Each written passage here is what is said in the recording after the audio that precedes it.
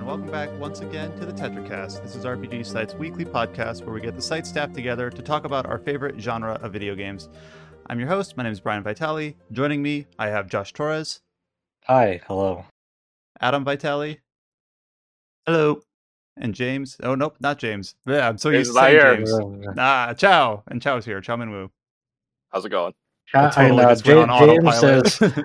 James is living his best life in Tokyo right now. He does a Tokyo Game Show where he has dubbed it as the Tokyo James Show, which is not, Did he dub that or did you dub that? No, so actually Tony did, and its staff, I believe, dubbed that, and then he stole it from okay. Tony. He's like, I'm stealing that, which is good. That's the big news of this week is that we are recording this is it like the last day of Tokyo Game Show today, or it just ended? We're on the tail end of it, but at the time of recording, I think tonight is the last day, I believe, either tonight or tomorrow night. So yeah, as we're recording this, we have gotten a lot of correspondence from James across the Pacific over at Tokyo Game Show. Of course, a lot of news to cover. It seems like the theme of the day in terms of Tokyo Game Show is a lot of new footage and new information for previously announced games, especially focused on games releasing in 2024, and a few release dates to go alongside of that. And so we'll kind of go through these in some order here, because of course we had a little bit of a time delay in terms of when they're presented live on stage at the show versus when we get the trailers and everything uploaded by official media channels, etc., and so on. And then outside of Tokyo Game Show, RGG Studio, Nice America, a few other things kind of got announced alongside in the same sort of deluge of news drops. So quite a few things to go into here. We don't really have a big slate of games to talk about in terms of like games we've been playing section ahead of the news. We have a few things here that will kind of tee off at least a little bit. We have a lot of people that are working on things that are coming out, so a lot of things are still kind of under embargo. One thing that is coming out in the next couple days is something where it's been a bit of a mixed bag, a mixed feeling in terms of how much excitement I've seen for it, and it's the update to Cyberpunk 2077. So Phantom Liberty, at the time of we're recording this, is coming out in like 3 or 4 days, but we have we're recording this 2 days past the relaunch, the Cyberpunk 2.0, the free update. So I have re-downloaded the game and started a new file. So I have played a little bit of the 2.0 update, but of course I have not played Phantom Liberty, even though I'm intending to. So Phantom Liberty, I do have a code for it, and I do have access to it. So I could have played it. However, I haven't booted up Cyberpunk in since it launched, since I originally beat it. So when I first booted it up, I basically got all these splash screens about all these updates and things. And it's like, by the way, we reset all your perks because what you had wasn't valid anymore. By the way, all your stats are reset to 0. Redo your attributes. And I was just kind of like, I don't know what I'm doing. Let me just start fresh. Because, going back to an RPG, even one that hasn't changed so much, can be difficult after time away. So I'm just like, all right. And it's not like you just missed, or you're just jumping in for the 2.0 update. You missed the 1.1 update, the 1.2 update. You missed all the updates since launch to now. That's a lot. Yeah. So it was actually kind of fun. I've been chatting with Josh Tolentino and Alex, this thing, I don't remember it. Is this new or old new sort of thing? Yeah, is this 2.0 new? Is my memory failing me? Did I just forget this, or is this actually new? Yeah. So I don't want to spend too much time on Cyberpunk, because I don't want to spend 45 minutes talking about the game now, and then next week getting into Phantom Liberty and spending another big chunk of time. So I'll probably just kind of tee it off here, and then kind of rain check for when I do get to Phantom Liberty. But I do want to talk about the 2.0 update in general. First of all, the main thing that is different is the progression and character build in general. The actual moment-to-moment gameplay, the actual layout of the city, of course, the way the game starts out, none of that has really changed. I always want to be careful using words like, oh, it's completely overhauled, they fixed it. Well, it still has the same look and feel. So if that was something that was, you played the game and didn't like that, or you didn't play the game because it wasn't conducive to your tastes, I'm not going to tell you, oh, you got to try it now. It's completely different. It's not completely Right. different. It's just shifted. The main thing though that they did change is you still have the attributes that you put points into, body, cool, technical. They kind of generally go along the tabletop game like class systems of like the solo, the netrunner. I'm forgetting some of the other ones because I haven't played the tabletop game. But now what they also do is you have a skill system. And I know when I say like perks, talents, skills, every game uses those interchangeably. So I have to tee it up a little bit. They have a skill system which is passive. You don't put points into it, you get EXP into it as you perform things. For instance, if you go barreling through doors and punching people in the face, you will build up your body skill. If you start hacking into laptops and, taking over cameras, you will build up your netrunner skill. If you just be stealthy and you start doing headshots and things like that, that will improve your, I forget what they call it, maybe just netrunner skill. One that I've been using is I've started using a katana, which it's the shinobi skill. I'm like, oh, okay, that's a bit specific, but I'll go with that.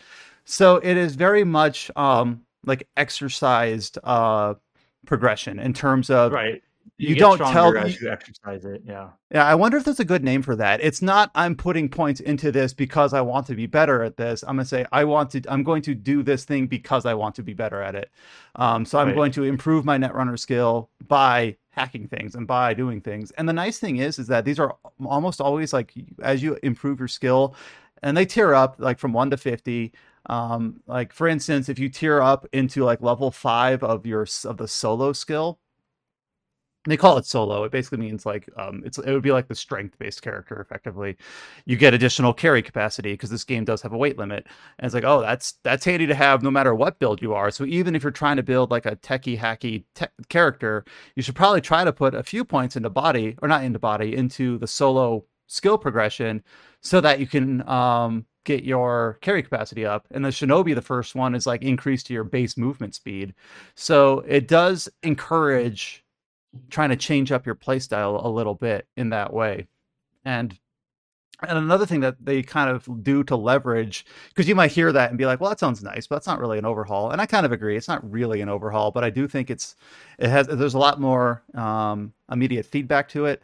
But they also can play with it in terms of exploration, rewarding that, because now as you defeat enemies in like the police scanners or the gigs or whatever, they might have EXP shards where this character that you defeated was a netrunner and they are carrying a netrunner EXP shard that you can grab and boost that stat up a little bit. So it kind of encourages you to like seek out all those optional objectives, because you might not be putting a lot of points into netrunner, but then if you get a free boost because you took on a quest where you're encountering one, then you might get some bonuses that way as well. Trying to think what else I want to tee up here before rain checking for next week. I've been hearing a lot of positive things from like my friends who have been checking it out. Like they seem to really like the new progression overhauls. And there's all sorts of like one of them is running around like a maniac with a katana, with like mecha like super duper legs. Others are checking out the overhauls, like the hacking stuff.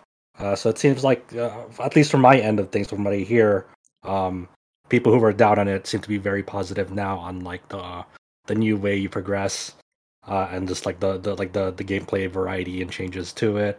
I do plan on finally starting Cyberpunk. I do have the game and the DLC.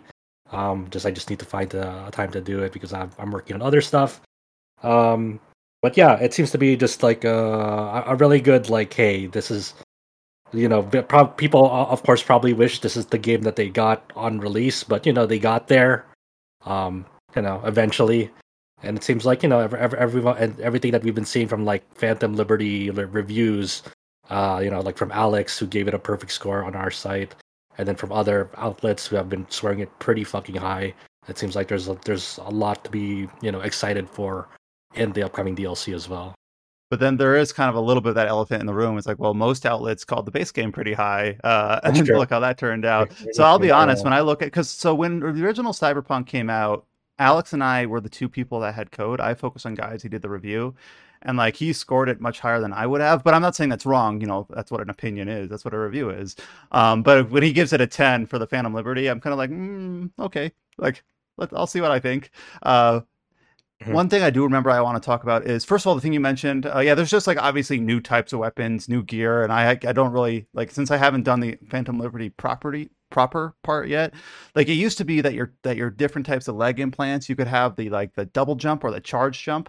Now they have different ones where like this one doesn't change your jump, but it makes you sprint faster. So I'm guessing when you're talking about that with a katana, there's different options. There's like a lot of remarks like how they like how the dash, like the momentum of a dash is carried over to a jump. So like a lot of them, like one of my friends really likes going around dashing and then double jumping because the momentum that you get from a dash is carried over to the jump. So you just have a really like a satisfying like double jump that can go farther because of that dash, for example. Yeah. And one thing I also forgot to mention is that they do now have a system for tiering up cyberware. So you might get a level 2. Like the way all gear works in the game is that it's tier 1 through tier 5. There also is like half tiers, like tier 1 plus, tier 2 plus, tier 3 plus. Which I forget if that was in the base game or not, again, or maybe it was updated like in 1.3 or so. So if you find a piece of cyberware or whatever that you really like, what it does, like it is like a charge jump or whatever, but it's only a tier 2. You can spend crafting resources to upgrade it to higher tiers. You don't have to wait. Oh, I hope a higher tier 1 drops. No, you can just spend resources that you can earn in other manners to update it. I believe, I hope I get this right, that in the base game that was only true for iconic weapons, which are the unique ones.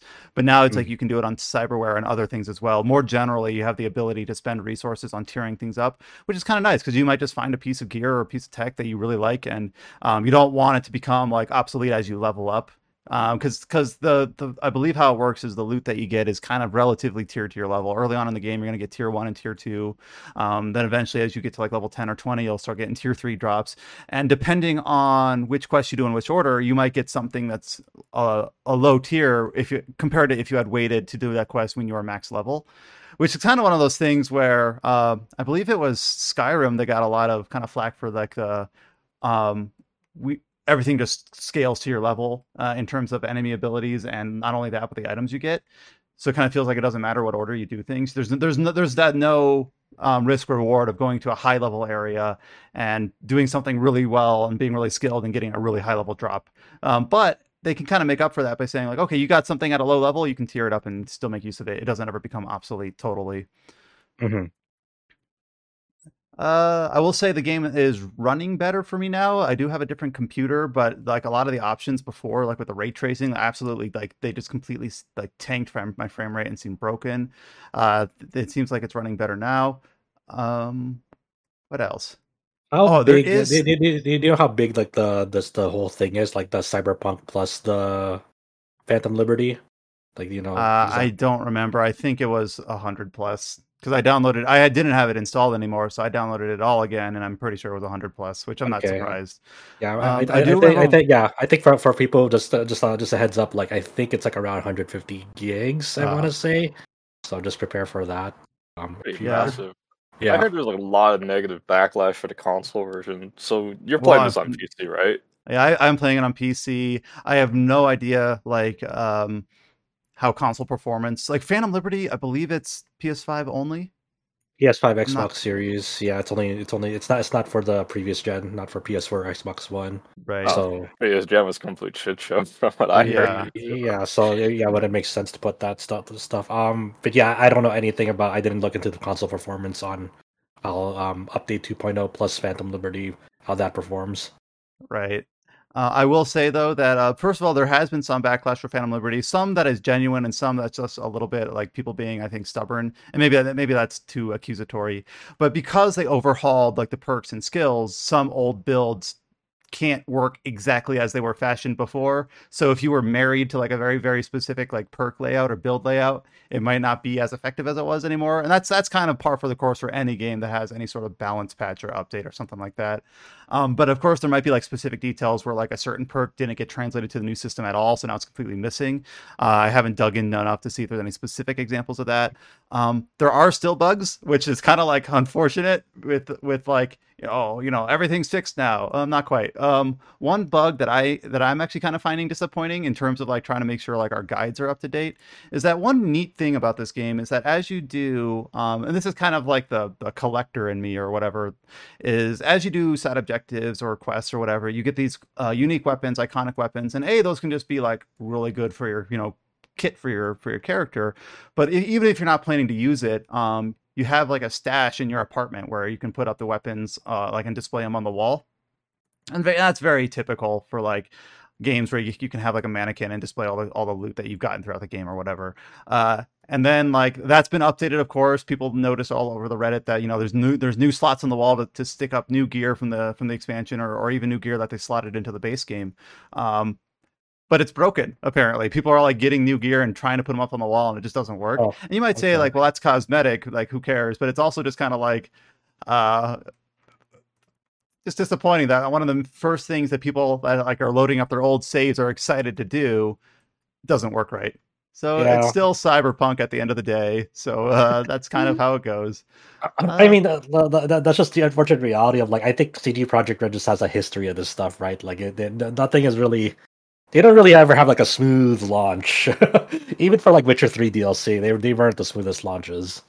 Yeah. So hopefully they once again get it fixed. What else can you say? Yeah, it is kind of silly. Like within 1 or 2 days of Cyberpunk 2.0 launching, the Reddit's like, yeah, hopefully they hotfix that. And like, yeah, hopefully they do. Yeah. I will say though, even though I don't agree with Alex to like the extent that he loves these games, I do see why someone could. So there's a slight difference there. And one thing that he described to me, that I do agree with it was true at the base game, and I do kind of see it now that I have it in the front of my mind, is Cyberpunk is probably one of like the best games where you sit down and talk to people. And I know that sounds very silly, but a lot of times like trying to do like cinematics or cutscenes or even like just straight gameplay with a cinematic flair in a first person game, it feels janky or awkward or not natural because people have like the stare of death or the BioWare face. But the BioWare face, yeah. Yeah, but in Cyberpunk, like people will talk while looking over their shoulder, while gesturing, while spitting on the ground. There is still a little bit like it's a first-person game. They will look at you as they're speaking to you most of the time. But there's like a lot of unique animations in terms of like characters leaning up against walls as they speak, or they'll be shuffling stuff on a desk as they talk, or you'll look over at them because you're riding in the car and chatting. And you can go into first person view and like actually have like the actual interior of the vehicle while the person's sitting next to you chatting with their arm out the window. I will say it feels terrible to drive a car in first person view because like your field of view is so narrow and it can't see out the windshield. But there's like so much detail and clutter like on the dashboard in terms of just like flavor that I do kind of appreciate, like the work that went into it. It's like, I appreciate this, but this is impossible to drive. So I'm going to go back into third person. If you don't remember, Cyberpunk is first person entirely, except when you're driving a car, which is how I prefer it. Have you tried like like the new like the car combat stuff, the updates that they did, and also just the updates to like the police system? Have you tried messing with that yet? The car combat a little bit, because you like even right away you can like fire a weapon while riding in the car, like in third person mode, etc. But there's a lot of new perks that are tied to car combat, which I haven't really delved into yet because I'm putting my earliest perk points into like baseline stuff that I know I want, like your RAM recharges faster, or your headshots when in stealth do more damage. But like once I have perks that I'm not sure like how they fit my like actual character build, I might go into and say like, oh, this perk gives me this new feature for a car combat that I would like. One thing, they also changed how cars are acquired. Now, most cars are acquired just from shopping on a website now, which seems like it's kind of bland. But before, and maybe I'm not far enough in my replay to see this yet, I remember as soon as you'd go into a new region of the city, a new fixer would contact you. And if your street cred was high enough, they would immediately just like bombard your phone and email with like, hey, I've got a new car for you. Hey, I've got a new car for you. Hey, I've got a new car for you. So it was kind of like this weird, like they wanted to make it immersive, but it's not quite when they call you 3 times back to back with 3 different cars. So now, at least from the outset of the game in like Act 1, which is pretty long if you do all the side stuff, you can just kind of go to your terminal and order them online at like a computer. And there's still some that I know that later you unlock with like quests and things. So maybe I'll have to follow up on that to see exactly how it's changed. I don't think it's been too overhauled. I think it's just been slightly tweaked. But I don't spend a lot. There's a lot of times, unless I'm going across the whole city, I'll just sprint and run rather than getting into a car. But yeah, as for the police system, I'm too much of a goody two shoes. Like I don't do crime. So I see them walking around. They're clearly flagged. I think this is new. Before, one of the big like meme social media shares is that when you would deal crimes, like the cops would just immediately like apparate in front of you or behind you. Like they would just appear out of thin air, and it felt very phony. And of course, there's always going to be a little bit of that.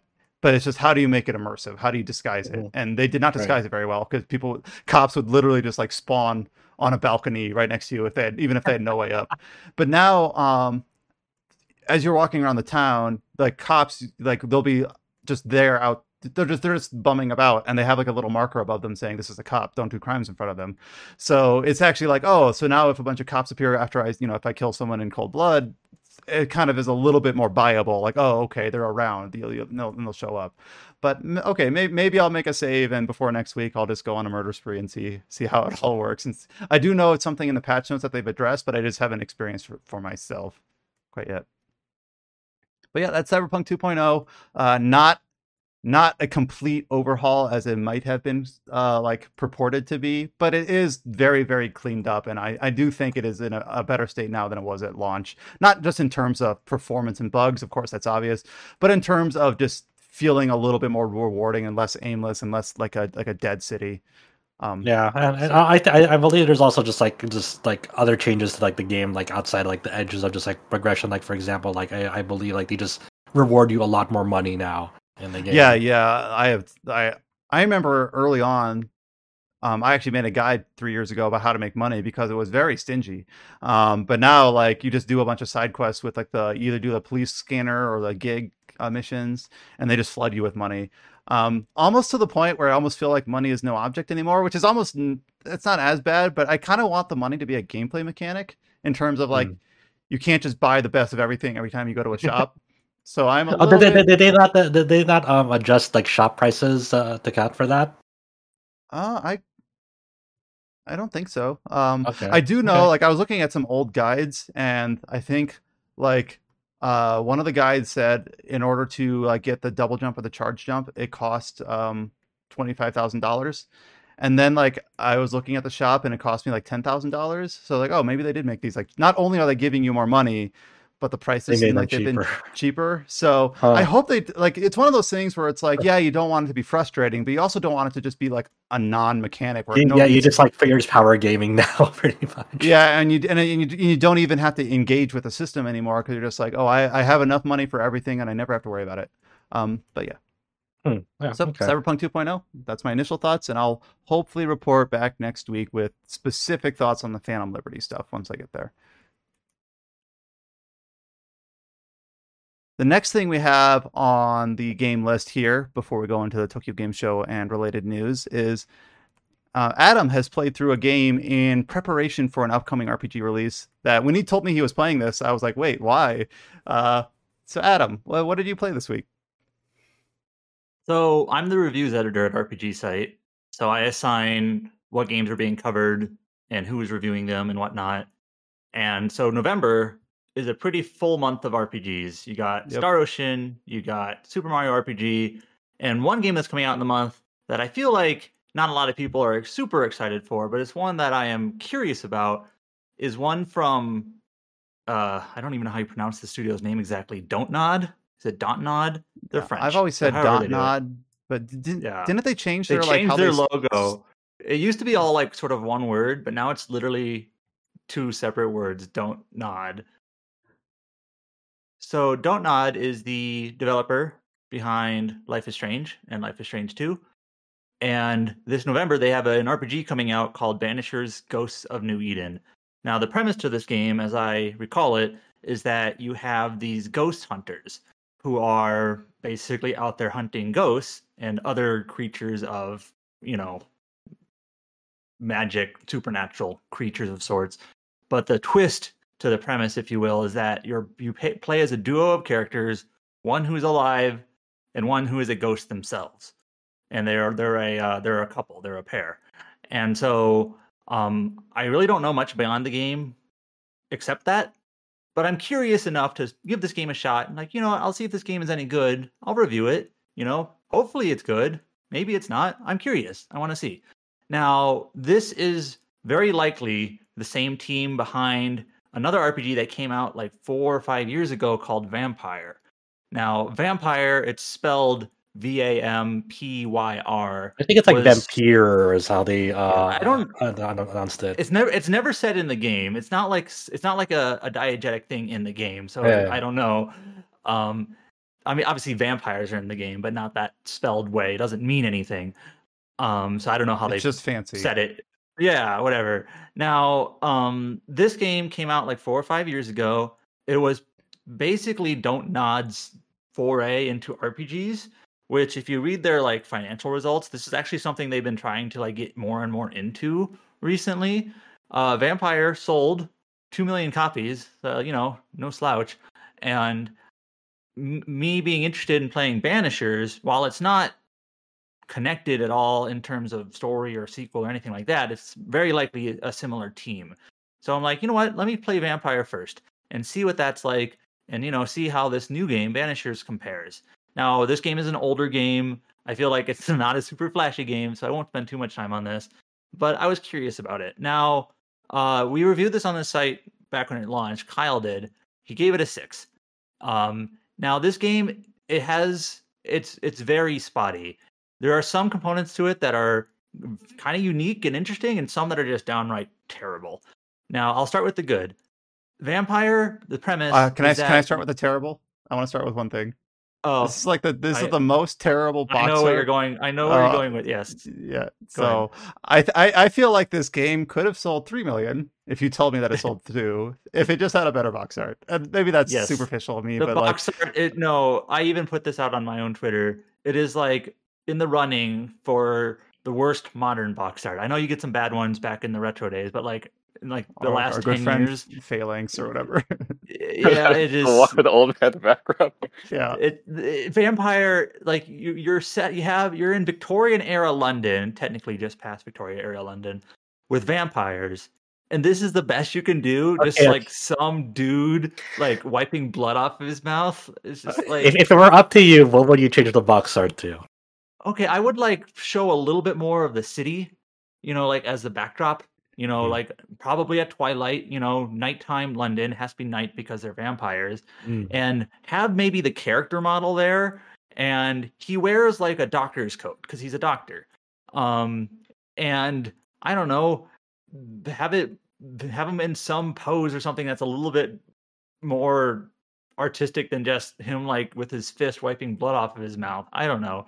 What's sort of funny is that the box art, if you know nothing about this character, he looks like a bully or a thug when he's a nerd.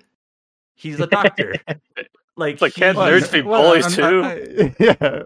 Can't a nerd wipe the blood off his face? now you're just being I get what you mean though. Like he almost the way he's posing, he looks like he's not meant to be like, he's not really an imposing person. He's like so the premise of the game is that you're a surgeon, that you left London, I forget, I think you went to France to basically study medicine and became a surgeon, and he's on his way back, and he mysteriously began to turn into a vampire. At the beginning of the game, you don't know exactly what happened, and he's kind of like freaking out, like, oh my god, what's going on? I don't know. What is this? Is this my life, sort of thing? And he's like the opposite of like a bruiser that box art seems to imply. So yeah, the box art is awful. Anyways, the good. So this studio, they are behind the Life is Strange series. This game has a lot of dialogue interactions with NPCs, and there's a whole mechanic to this where every NPC in London, there's maybe, I don't know, 40 NPCs in the game. They're marked in your chart, and let me try to say this as succinctly as possible. Each NPC has 4 to 6 like hidden attributes to them, and these are they can be anything, like secrets, like a relationship with another character, their profession, their likes, their dislikes, or whatever. And you learn about each attribute for the characters by talking to them. They might reveal an attribute on their own, or they might reveal an attribute of another character. Sometimes you'll find stuff in the world that you pick up that might reveal something about a character, or sometimes in the little mini quests that you do for the NPCs might reveal something about characters.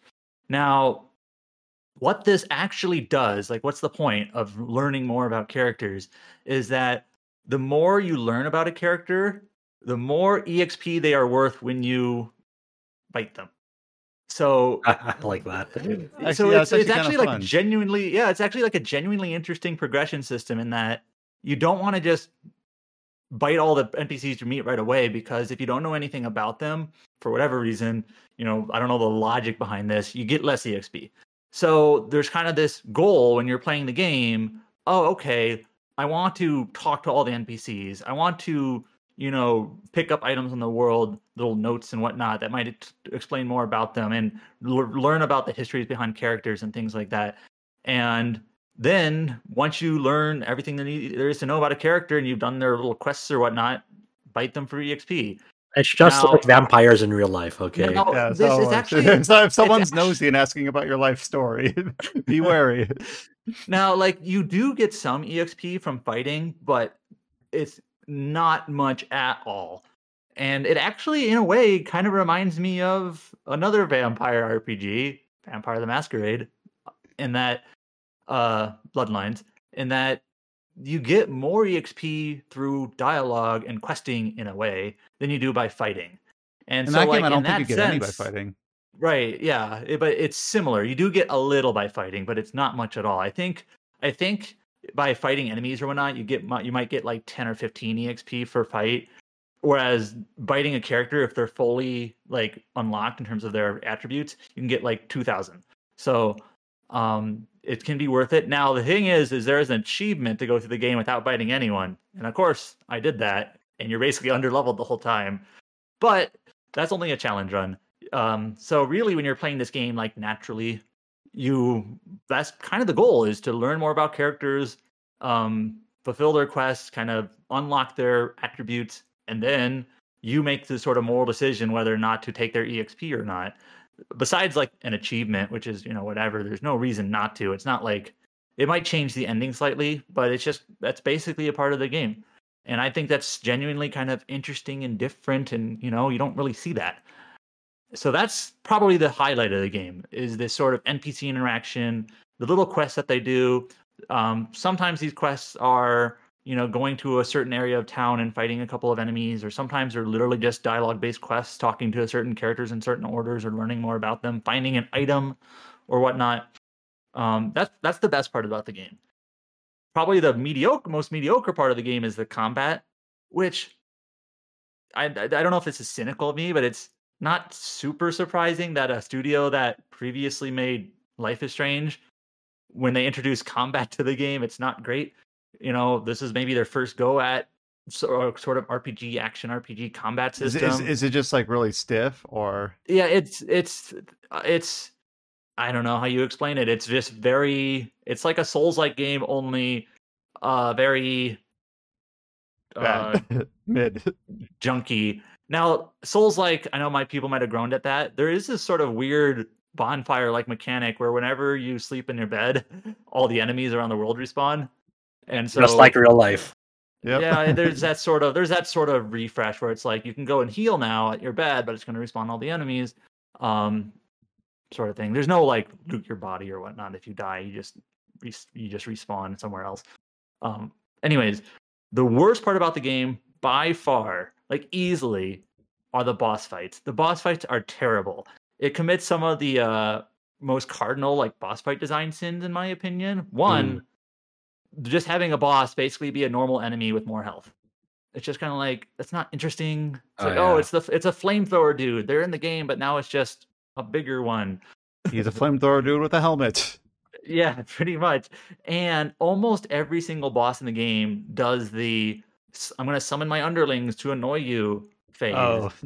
And I hate that. It feels like they don't know how to design a boss. So they're like, well, let's just take the sort of the combat system we already have in place and like just here's 4 enemies that are now bothering you in our normal combat. Like you just got to take care of them while the boss is pestering you from afar or whatever. Well, that's the thing you're looking out for in Banishers, then, to see Yes, what the bosses are like. Yeah. And so there's just almost every single boss is like that. It's just bad. And then I was actually reading Kyle's review of this. He kind of said the same thing. The bosses are bad. The combat is not great. Dialogue is the best part. I know there's also some consternation about like the moral dilemma between do you want to bite people or not is a little bit loose. I think it's fine. It's whatever. It's not like super thought-provoking or what have you. It's just, the game does sort of track how many people you've bitten or not. So if you want to be a vampire virgin, you can not bite anyone. And I did that. But you do kind of play through the game underleveled. If there wasn't an achievement, you do get a different end. You do get a different ending, so there is an in-game thing for it too. Oh, okay, I actually like that. In terms of story, the story itself is also a little bit awkward. It's not awful, but long story short, there's a plague going around in London, kind of at the same time that this sort of like vampire plague is going around. And you're basically wondering, like, how are these connected? So it's sort of a mystery between these two things. And you're a doctor, so it's sort of like in your wheelhouse, your character. And you're a vampire. Yeah, exactly. But then I feel like the game, it backloads a lot of the reveals and actual narrative. Some of it, actually quite a lot of it, even after the final boss. You beat the final boss, and there's like an epilogue chapter that basically, not completely, but it's sort of like, all right, here's the explanation for everything. And it just kind of feels like you maybe could have spread this out over the course of the game more. Could you spend, 80% of the game kind of in this mystery of like, what's going on, or like false leads or what have you. And then at the end, it's like, here's the answer. Here's what's going on. And I kind of feel like the pacing is a little bit weird. The game isn't too long, which is actually one reason why I played it. It's only about, I did everything you possibly could in about 25 hours. So that's pretty short for an RPG. And like I said, some good points, some bad points. I would not say it's a great game. If you're just curious like me and don't mind playing a game that's iffy, go for it. I think it's got some, there's some value there, but definitely know the sorts of things I want to look forward to in Banishers. I kind of feel like Banishers in a way might be more traditional, but it's hard to say. Like I haven't really dived deep into the pre-release stuff, like the mechanics or whatnot, because if I'm going to play it, I'll see it. I highly doubt it's going to have a similar, talk to NPCs sort of, slant to it, but that's fine. So I'm curious. But it might have similar boss fights. Yeah, I think I mentioned this in a previous podcast when they had like a gameplay trailer for it. Some of the character models and animations feel like they're from last gen or something, which I get it. It's a lower budget game from a smaller studio. You can't expect it to look like AAA, but it's a little bit distracting. Like, oh, okay, the faces of the characters are kind of stone. One thing I forgot to mention, I feel like Vampire actually had some really good voice performances. I'm not exactly sure who did the localization, or it's a French studio, English dubbing, but it was pretty good. There were some characters I thought were really well done. So I'll see how Banishers stacks up to that. I feel like when does that launch? Like late November? Mid-November. I think it's just like right around Star Ocean. I feel like for our audience, more people are going to be way more interested in Star Ocean or Super Mario RPG or whatever else is releasing that month. But I'm like, you know what? I'll take a look at this Eurojank RPG. I will take it. I will see. I'm genuinely curious. We have to throw curveballs. Eurojank. Oh, hold on. When we say Eurojank, we mean it affectionately. I'm just saying that, look, Adam is more prepared than us when they craft a Don't Nod RPG cinematic universe and have Banishers and Vampire crossover and whatever else, for their end game or whatever Infinity War title. Yep. Get excited. Yeah, I think that's it. I think I touched on pretty much the main components of it. Well, thank you, Adam, for going through Vampire with us. Like I said, every once in a while we get to throw a curveball in what we talk about. And speaking of curveballs, we are going to once again have Chow take the podium and teach You're going to take us back 30 years. This game is 30 years. This game is 23 years old. Okay, this is Korean jank. This is Arcturus, the Curse and Loss Divinity. All right, Chow, teach us about Arcturus, the Curse and Lost Divinity. What did this release on, Chow? PC only. Okay. This is made by Gravity. Do you know Gravity? That's a game. Is that It's a fundamental related? force. Is that related to Ragnarok Online at all? Yes, it is. Okay, then it yes, is the same studio that made Ragnarok Online. This is their first game that they made. It was like a big budget RPG. It is known as the Xenogears of Korea. This game is the Xenogears of Korea. Holy shit! It is. I do feel that kind of. Is that the podcast title? The Xenogears of Korea. we have some really good podcast title candidates already. So we don't know. But yeah, this game is also localized in Japanese by Falcom, and Kondo even stated that he took a lot of inspiration from this game to Trails in the Sky. So, how do I even say Is about that why this you game? played it? That's actually the first guide I ever wrote.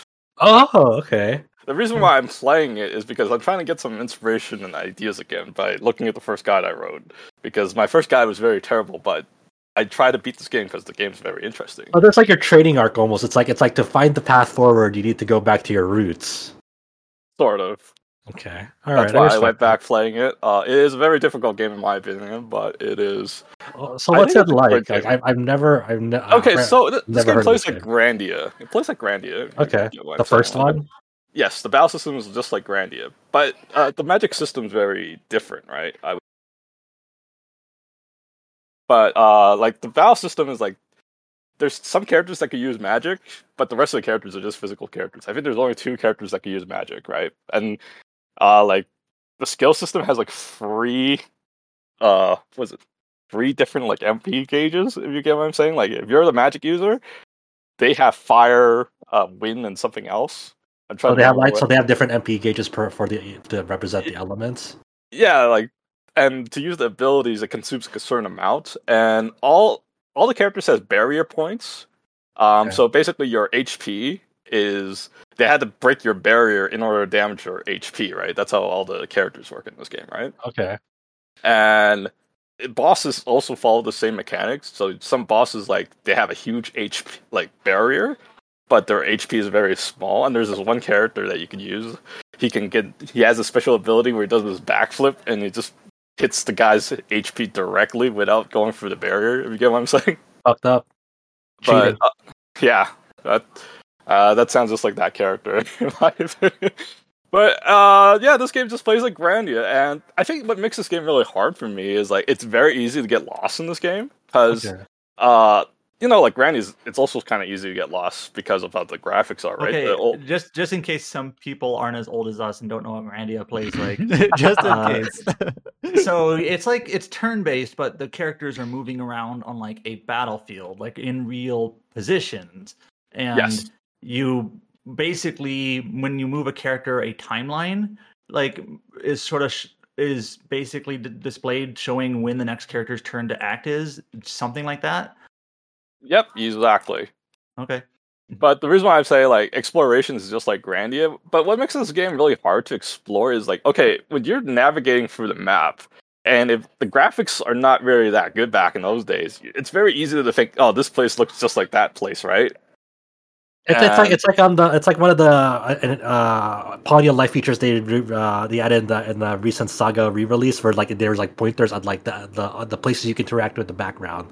Like, hey, you can exit out through here in the background, and then they'll have a pointer there that like notify the player, because sometimes it kind of blended into the background and like it wouldn't register that you could go there.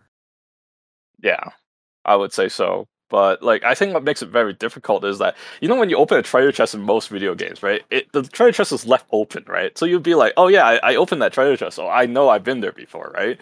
But in this game, the treasure chest closes when you open it, so you don't know if you open it or not. You know what I'm saying? Oh, okay. Unless you follow Chow's guide.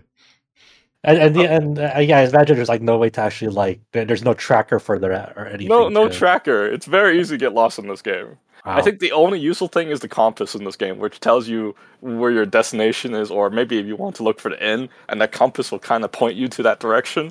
But other than that, it's very confusing to find out where you are in this game. So what's kind of like the setup for this game? What are you dealing with? Okay, so this this game has you play as two different characters to start off. Okay, so one side you play as this character called Sis, and the other character is Eluard. So I will start with Sis first. Basically, he's a shopkeeper that is from the countryside. Okay, he looks like a girl. This is very important because he seems to get bullied a lot because he looks very feminine. He is even more beautiful than than a local beauty. That's kind of like his thing, right? But anyways, he's a very timid boy. He's trying to like be nice, and his dad's a fucking alcoholic. He used to be like a grand hero at one time, but after his wife died, he basically became an alcoholic and just kind of like abuses his son all day, right? And I think one day is like his childhood friend comes in and said that, hey, let's go to the city side. And childhood friend is Maria. And she's basically telling him, is like, hey, this place sucks and your dad's a drunk, so why the hell would you stay here? Right? And eventually she was like, what was it? Basically, the church came in and said they want to buy the land that the main character's shops owns or something like that. And the reason why he doesn't want to move because their mom's grave is there. And the dad's like, yeah, you can take the land. I don't give a fuck. It's like you can take the money. And so the main character finally got fed up with his drunk dad, and they decided to move to the countryside or get out of the countryside and go to the city. And the girl's point of view is that the girl has no plans on what to do in the city. She just wants to get out. But the thing is, she's also thinking, you know what? Since I have no plans, I'm just gonna betray the main character, sell off his goods, and use the money and make it big in the city. She is a very scum as well. Wait, is this Maria? Yes. The characters in this game has very extreme personalities. I'm guessing she's more like an opportunist. Because, before she, even went to the city, she basically told the main character, bring that legendary weapon with you. Because, you might need it. Because the main character does have a legendary weapon in his household, which is this knife from this hero. And basically she told him to bring it with him, because in case if anything goes wrong, I would just tell him to pawn it off and take off that money and make it big in the city or something like that, right? Obviously, is this a fantasy environment, or is it more like medieval? It's like a medieval, I say. Well, I guess you said there's magic, so fantasy. Okay. Yeah, but anyways, what happened was, they kind of got this infamous reputation, right? So people thought they were these two thieves that's been stealing around in the city, so they got taken for mistaken identity by these royal knights, and one of the royal knights tried to sexually harass the main character, sexual lap. He used time stop magic on him, but it didn't work for some reason. And the main character was able to use that opportunity to kill him while this guy's trying to sexually assault him. And I guess this traumatized the main character because he killed somebody. And then they run away, and then somebody saved them, and this guy teaches them magic. But before he teaches them about magic, he tells them that there's some very valuable stones across the continent that could turn you into a god, which is called Dilliance. This has gone places in a roller coaster. So this went from trauma by killing someone to, hey kid, you can become a god with these stones. And cool. And the girl's point of view is maybe I should just collect these stones and sell them and become a multimillionaire. That's her so goal. This seems to be her very clearly defining character trait. Character personality is very extreme. So anyways, and then they go to the next destination, and Sis gets kidnapped by some big, huge dude, and that's the end of his part, right? So you play the other guy, which is this rich dude. He's this narcissist superhero wannabe. That's kind of how I would describe him. He looks like Alucard, but his name's not Alucard. His name's Aluard. Okay. But anyways, he's this he's a noble.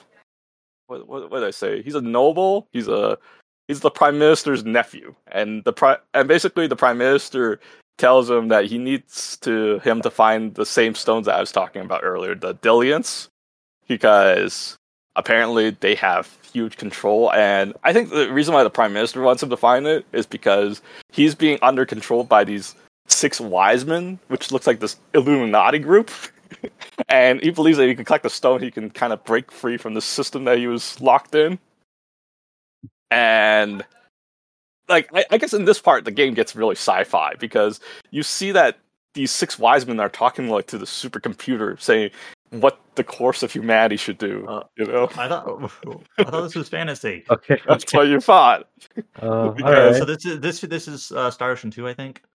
Well, when the end game gets around, you'll find out that it takes place in Earth. It's like very far in the future in Earth or something like that. Oh, so someone washes up on a beach and sees the Statue of Liberty, something like that. Well, I think how No, it it's goes like like, Harvestella, where you go under the ocean and see the American flag.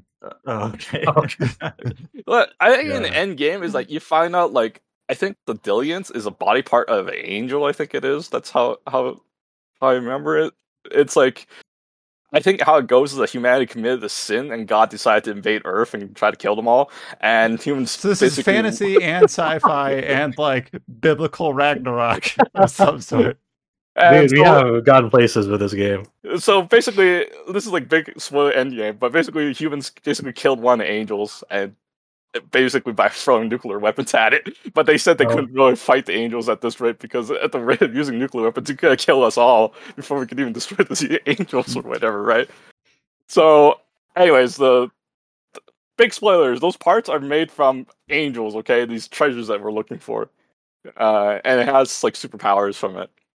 But anyways, he's trying to find these treasures, and I think his plot is more like about his brother being jealous of his success. So he stages like this mansion, his own mansion on fire, and so he has to like rescue like one of the maids from there, and turns out the maid's his sister, and they were having like this incest relationship. It's really fucked up. I'm wondering at what point do we just like cut Chow off and be like, all right, that's enough. But then it gets crazier. This game is crazy. It has like nudity. It has like one of the scenes, like one of the characters get literally like I don't know. It's like you find her fucking naked. Okay. And she's like in this Chow, monster test tube. Is this game good? It is very good in the first half. Before the time skip, Okay. there is a time skip. And then it gets very bad in the second half. Yeah, it's more like it's how do I say it? The gameplay gets very unbalanced. Like this game is like a sandbox RPG. Like once every character starts to meet up, they all trying to find this Dillians. The game kind of becomes like a sandbox, like a saga game, right? You can go this way, you go that way. It's like you're free to explore wherever you like, right? But this also can lead you to getting stuck in like some dungeons very early. Like the game can throw you like this low 50 dungeon right at the beginning of the game, but you decided to explore there anyways. And then it's like, oh shit, I'm locked out of my progress. I can't get out of this fucking cave. It's so difficult, right? But I think the game's also designed that you could abuse the jank and exploit to kill all the bosses in this game, even at a low level run. I think you can actually like speedrun how this game works. So it's like poorly balanced, but you can use that in your favor sometimes. Yes, like for example, the main character can use magic like Sizz. He has Fire Pillar. Do you remember Fire Pillar from Ragnarok Online? Yes. Yes. There's that exact same skill. You imagine the skill. The whole tactic is you attack a boss, get them stuck in the corner, use Fire Pillar, and the Fire Pillar will keep burning them while they're being stuck in the corner, and the fire will burn them to death. If you get what I'm saying. Like, that's one way you can, like, beat up all boss fights. In fact, Fire Pillar is, I think, it's the only way you can kill the last boss in this game. Nice. Good. But yeah, it's very poorly balanced, but I would say, like, I think the game, if there is an English patch for this game, but like I said, it's very buggy. Like, I'm not sure it came from the English patch or the game was just that buggy, right? Is that what you were playing it with? Or were you I am playing it that. If you understand Korean, I heard there's a Korean mod that fixes even all the Korean problems that when the game originally launched. But like how the story goes from like Iliard eventually has to meet Sizz and they team up and they find out there's this big guy who looks like a hobo, but he has a very awesome past. This guy is actually the Emperor. And how it goes, it's really fucked up. Like there's the Emperor guy? Basically they have their two politician party that was fighting And because he sided the side that lost, they basically killed off his entire family. And at the end, when those people in the top all died, they basically forced this guy to become the emperor, right? I can see how Falcom could potentially have taken inspiration from all this because it just touches everything. And they're just like, oh, we'll just dip our toes in what we want. And Well, the thing is, like, in this game, if you interact with NPCs, they all speak their different dialogue, and they all have their own micro story. Like, one of them is, like, you can read this just diary. like Vampire. It just seems like this game, like, if you were to combine all the Trails games together into one game, it would somewhat be similar to this game. So what Falcom Definitely did feels like a kitchen sink game. take apart parts of this game to separate it to their own stories. So, so Falcom's working on a remake on this game by the end of Trails. That's the real answer. Like, I think this game did more than what Trails did in 7 games in 1. I would say. Is that a good or a bad thing? That's not necessarily a good thing. More is not always better. I mean, from a value proposition to the player, they're winning. They're winning because they get 7 games worth of value into the one product. I mean, how it goes, like, this game has 5 chapters, okay? But the first chapter is extremely long. Like, the first chapter is probably, like, 60% of the game. And then the rest of it is, like, shorter. But, you know, as soon as you beat the first chapter, there's a time skip. It's like Xenogears, like, this one. You know, this one's, like, it feels complete, and this 2 is just, like, whatever, right? If you get what I'm saying. Okay, so this is why you're saying this is the Xenogears of Korea. But this game has a good reputation in Korea. People actually like Xenogears has a good reputation. Like I'm saying, people want a remake of this game. Like people want a remake of Xenogears. Well, true. So it is the Xenogears of Korea. Fuck, you're right. Yeah, it has a very complete first arc, and then the second half is like very rushed, janked. It's like it's just like whatever. Right. Okay, I'm sold with your comparison. Then you know what? It's basically the same game. It's like, and it gets all fucking weird with all this angels and sci-fi and all this crap later on, and you're like, holy shit, what the fuck am I reading here? You know, it's like.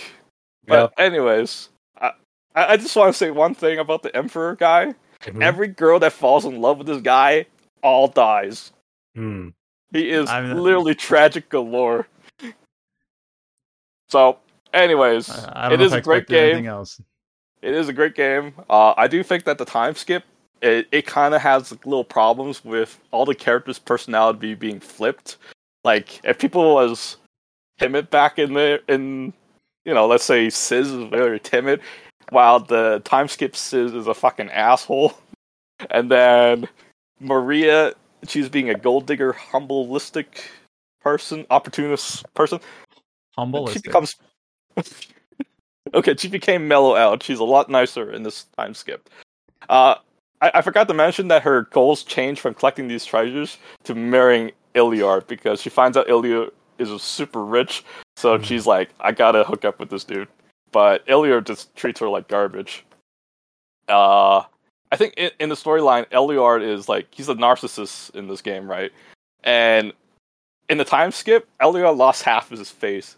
Because he's actually a very good-looking guy, and in the time skip, half of his face got chipped off by a rock, and he's like, and I think he blames Maria for all his problems. Like, thanks to fucking saving you, I lost half my face. Get the out of my sight, you bitch. That's like one of the lines that he does. Like the characters are very extreme in this game. I'm not sure if people can like their personalities in this game, because it's not like your traditional Japanese and American kind of type stories, because characters just have very extreme personalities. So, anyways, thank you, Chow, for teeing us up on the Korean Xenogears, the Xenogears of Korea, Arcturus, the Curse and Lost Divinity. It does have an English fan patch. Looks like that patch has a few bugs, but Google around, it looks like people have figured out ways to deal with those if you want to play through this game. Yeah, sounds like a video game that does exist. I highly recommend someone can give it a try if they're willing to put up with Korean jank. And I also got one last detail to mention. You know, some of the maps that they didn't use in this game, they recycled. I thought the Emperor was the being a tragic figure was the last detail. I forgot to mention one more, Chow. One more. I forgot to mention that some of the maps that they didn't get to use in this game was recycled into Ragnarok Online. Joy. And then I also heard one last thing is that this game, when it's sold in Korea, one of the artists plagiarized somebody some art from the Guilty Gear artist and put it in there, and they sold the copies that way. And when they found that out, they had to pull the copies from the retail store. And I don't know if that ruined the sales from it, but that's what happened with the history of this game. And then I think There's the no game. and then. That's it. We're done. We have news to talk about, Chow. We have Tokyo Game Show. Okay, fine. Child's like, No, I don't give no. a fuck. That's current games and future games. If they're not at least 30 years old. No, obviously, like I do appreciate getting a chance to talk about Arcturus, because whenever Chow puts a game on the list here, I have no idea what to expect, and it seems like that's going to continue, because I don't know how you plan for what we just witnessed in terms of what this game contains. But thank you, Chow, genuinely. So before we go into the announcements and the new details from Tokyo Game Show proper, one of the things that we stated last week that we were looking forward to was a planned live stream from RGG Studio for the upcoming 2 Yakuza games, or I should say Like a Dragon games, Like a Dragon Gaiden, The Man Who Erased His Name, and Like a Dragon Infinite Wealth. So, and Adam, remind me, like, there was a Japanese stream and then like the English facing RGG Like a Dragon Direct, which were kind of branded differently but contained like similar information. So the most of the information in the last week more dives around Infinite Wealth, though I do believe like for Like a Dragon Gaiden, we got like the opening movie for that game, which is just Kiryu. Again, that game takes place between Yakuza 6 and Yakuza 7, or Yakuza 6 and Yakuza Like a Dragon, I guess. This game is a mess in terms of titles and trying to keep it straight. Yeah.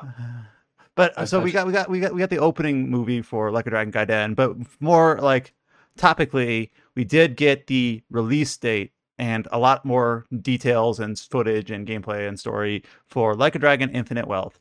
To head it off, we'll say that Like a Dragon Infinite Wealth will launch January 26th, 2024, which to me is way earlier than I expected, because that's, just a little over 2 months after Like a Dragon Gaiden, which is a like a side quill game. But I was expecting this to be like a summer release next year or something like that. Well, they always said early, like even before they gave a date, they were like, comes out early 2024. So I figured Q1 somewhere. Maybe I but we did it. But the early 2024. It's like usually we don't really expect it in the first month, because usually January is a quiet month traditionally. But yeah, it's late January is definitely not far off from Gaiden, and also it is just mere days away from like stuff like Grand Blue Relink and Persona 3 Reload as well. So, which is kind of Sega has a weird strategy, right? Because there's like Like a Dragon Infinite Wealth is going to be a gigantic RPG. Persona 3 Reload is also a gigantic RPG, and they're just releasing these fairly close to each other, which is kind of surprises me a little. You would think they'd want to let those two marinate a bit more instead of releasing them just within days of each other. It's interesting strategy, and I assume there's some fan base overlap or audience overlap, because the Like a Dragon found so many new a new install base with Yakuza Like a Dragon on the shift to RPG. That was a lot of people's first Yakuza game, and they really dug the shift to RPG. And I imagine a good chunk of that install base do enjoy stuff like Persona because of the turn-based nature of the combat. It is a bit strange, because I still think of we covered Yakuza games even before Like a Dragon, because they had they weren't RPGs, but they had some of the same flavor. And now when you say Sega releasing 2 RPGs so close to each other, I'm like, oh yeah, I guess that's the case now, huh? Alongside the announcement of the date, we got 2 pretty long trailers for this game, one that's focused on story and one that's focused on gameplay. And then of course, alongside all of this with Tokyo Game Show, they have stage shows and live streams and things like that, and I might not been able to get all that parsed through. For the gameplay, one of the things that I think is really just kind of genius is apparently Kiryu, when he's in the party, has an ability to break out of the turn base and just go into brawler mode. He's just it's really good. The story trailer in itself is 10 minutes long, and it kind of goes all over the place. Like it's hard to tell what events happen in what order. It like goes like up and down the gamut of emotions. Like here's the premise, here's some really serious stuff, here's some really silly stuff. Obviously, parts of it focus on Ichiban, parts of it focus on Kiryu, new characters. And there's a part about halfway through all the story trailer where it literally says like, I guess we're getting the party back together, and it shows pretty much the whole cast from Like a Dragon. And at what point does that happen in the story? One thing that I know that people have highlighted is that as a pretty clear plot point, and this is not a spoiler because it seems to be very clearly integrated into the premise of this game, is that Kiryu is sick. He has cancer, and he's like contemplating retirement, but he says that's not in his nature.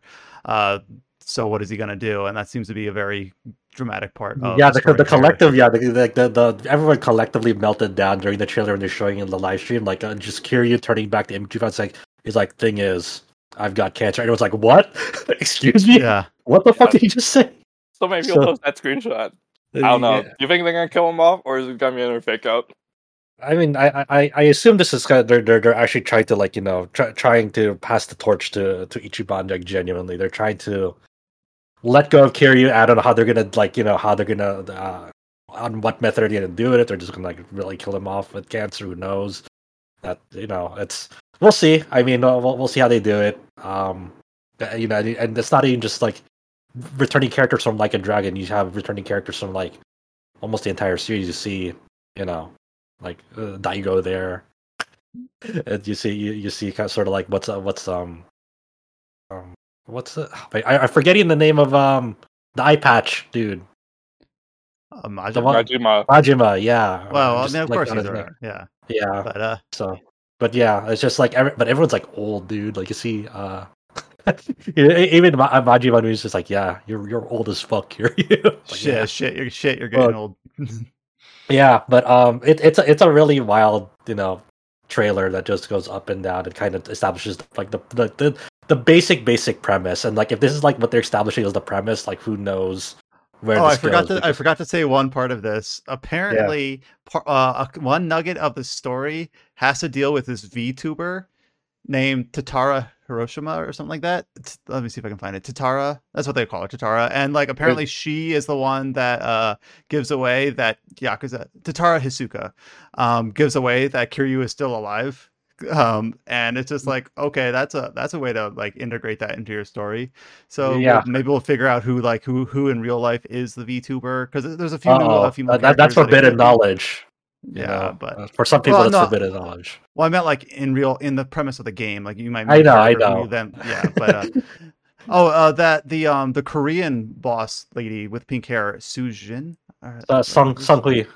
Sung is in the game and seems like she has a major role. She was one of the characters where I didn't really like how she was incorporated in Like a Dragon, because she's initially framed as an antagonist until you get like an uneasy alliance with her, and you learn that you learn a few things about her. I guess I won't spoil it, but like even like her boss battle with her, she like takes a back seat and just sends her goons at you.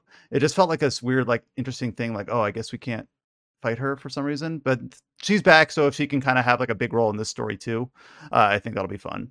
Yeah, she announced her she's a playable character now, so she's joining the party in this one, which is I really like Sungli.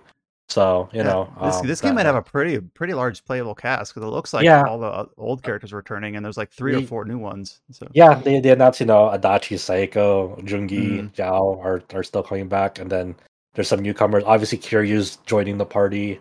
Then you have new characters, Tomizawa and Chitose. They were introduced in the story trailer. We don't know too much about them, which is fine, and they'll be joining the party. So yeah, it's and as we go over to the gameplay as well, like as you imagine, like this will have the job system from the original game, but with all new classes. Like they showed off like samurai, desperado, geo dancer, pyro dancer, housekeeper, and all that stuff. And it's really, they're really learning a lot of like lessons that like Yakuza Like a Dragon was their kind of first go at their RPG transition for the Yakuza series. And now, based on feedback that they got and how that game, played, it was a great ride. You know, it was nice seeing, and it was a nice introduction to Ichiban and all those characters and how that story developed. I think the pain points of it, kind of the weaknesses of Yakuza Like a Dragon, were kind of intrinsically its RPG systems, where it wasn't as smooth as it could be, and now they're really it's very noticeable that they're making a concentrated effort to improve upon and enhance upon those systems to really make this as good as it can be. Like, one of the immediate things that you notice off the bat with this combat system is now you can manually move in a certain radius when it's your turn in battle. Unlike in Yakuza Like a Instead Dragon, of where you just, had where they no, just kind of like waddle and wander. yeah, they kind of wander. Yeah, so like whenever you whenever your character is attacked with an environmental object in Yakuza Like a Dragon, it was like a mere coincidence. That was something you had no control over. It was just they just decided to wander over there. While this one, you can actually go over to like an environmental object that's within your radius, and hey, you want to attack them there, then that you have more control over that. And like you mentioned earlier, like there are some character specific things that like the way that they interact with the system, like Kiryu can get out of turn based and go into brawler mode briefly to interact with that, which is really cool. Kind of bringing back the spirit of older Yakuza games into this game, because it controlling Kiryu as a turn based character can be a bit weird. So ways to kind of make it more dynamic is cool in that aspect. And then they just showed a ton, and of course, we're far away from Kamurocho. The main stage here is Hawaii. That is the big shakeup here is location, right? And we're not in Kamurocho. We're not in what was the other city that was like the main one for Ijinko, Yokohama. Yes, and then Sotenbori, I forget what region it's in. Yeah, the big three that I think of. There's of course others throughout the series, but those are the big three. Yeah, so this one's is they're very tropical focused. They do have like a dynamic real time weather system now, and they showed off just everything you remembered about Yakuza Like a Dragon in terms of systems, plus times 10, I guess, and it's even more crazy. The mini games, of course. They have like a sort of crazy taxi equivalent with almost like a crazy you do food delivery on a bike, delivering pizza and burgers to Americans, and it's like, yes, this is exactly that's totally what we do. And then joining the Segway Club from Cloud from last week in FF7 Rebirth. Ichiban also rides a Segway. I guess that's such a trendy thing to do now in RPGs. Yeah. So that's an interesting coincidence that they both came up upon. What did you think? What did you think, Brian? Because you played these Yakuza games. You're finally caught up with me. Like, I want to hear like sort of what were your thoughts on when you saw the gameplay reveal? For me, I've more recently played the Judgment games, so it's been a while since Like a Dragon, and I think I kind of want to read a plot synopsis just to try to remember like where things were left off, because one of the key premises of the story trailer is Shirasawa, I believe is his name, who was like an antagonist, at least a minor antagonist in the first game before you learn about Arasawa, the younger one. Yeah. And then, like, in this premise of this game, like, he is the one that is sending Ichiban to Hawaii. And I'm trying to think, wait, like, how did they leave off with each other last time? Were they allies? Were they uneasy allies? Or things like that? And so I kind of want to just read a story synopsis just to kind of remember where I was. But I think all Yakuza games are kind of like that. In terms of the turn-based, when you're talking about the combat system of the first game, for whatever reason, the thing that paints my mind's eye is when you control a character and they just like randomly waddle back and forth. Yeah. If there's like a railing next to like where they're standing, they'll like randomly like climb over it and back over it and back over it. Like if you're near the side of the road and there's like a little railing, like a character will like they'll like, it's smart that they have like, I mean, that probably is pretty difficult to program. Like if this character gets too close to this object, then they'll animate and climb over it. But then they'll waddle back the other direction and climb back over it back again. Yeah, in practice, like through the execution, it just looks stupid. Really, really goofy. So even though it's a hard thing to show off in trailers, I think like, how does this game improve? As now it's an RPG series. It's to kind of clean up things like that, try to make it not feel kind of as the first game kind of felt loose, sloppy, messy kind of in a way where it like incorporates these really like interesting, good ideas, but it just doesn't feel polished. Where here is their opportunity to be like, oh, now this really feels like I have control over what I'm doing. I'm not subject to RNG. And things like that. So that's kind of what I'm looking forward to. But that's kind of hard to sell in trailers. Trailers, of course, what both these trailers mostly focuses on are all the characters. You know, that's always a big hit in terms of like who's returning, who's new. And the gameplay trailer, a good chunk of it is mini games, like you'll see like you said, like the food delivery. Of course there's karaoke. There's all sorts of other ones. There's ones with like pole dancers, so some sort of substitute for like the there's like a dating sort. app, like you could like you kind of there's like a almost like QTE dating app aspect of Ichiban, like responding to like text messages and like trying to get on dates. It's all, and I don't know if you saw this, Chow, like if you watch his trailer, but you know Gachapin from Granblue, like when they do the I saw them there. Yeah. I talked to my guildmates and we're like, what the hell is Gachapin doing there?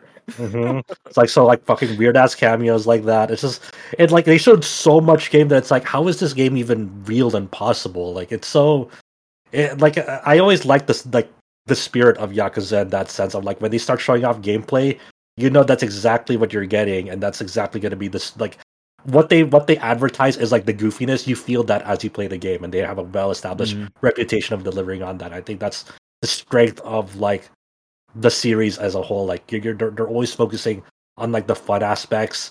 There are some serious things that happen in the main plot for sure, but when it comes to like the moment to moment gameplay, when you just want to like wander around and explore at your own leisure, you know you're in for a very good time, and especially now that Ichiban has gained so much goodwill and like the trust of like people. Like you're no longer like you're not He's no not longer the underdog like, anymore. Yeah, exactly. You are fully on board with Ichiban. You are sold on his character and his development, and you just know that he's just a fun dude to like see goof off with his friends.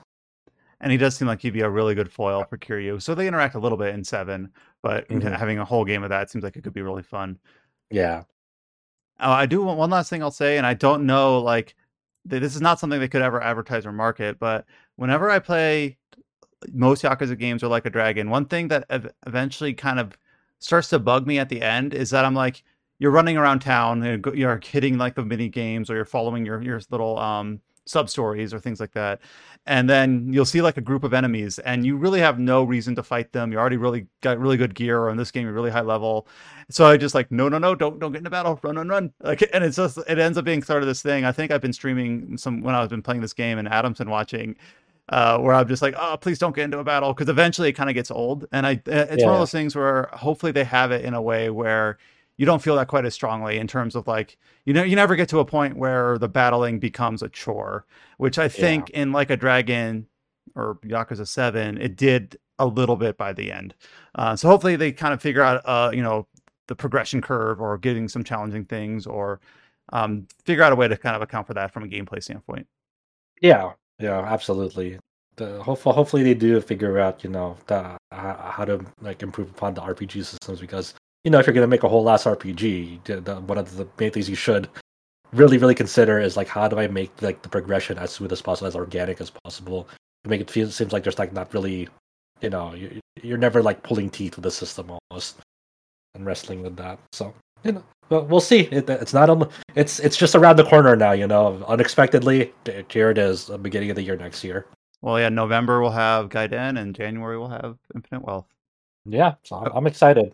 Do you think you'll beat it before Persona 3 launches?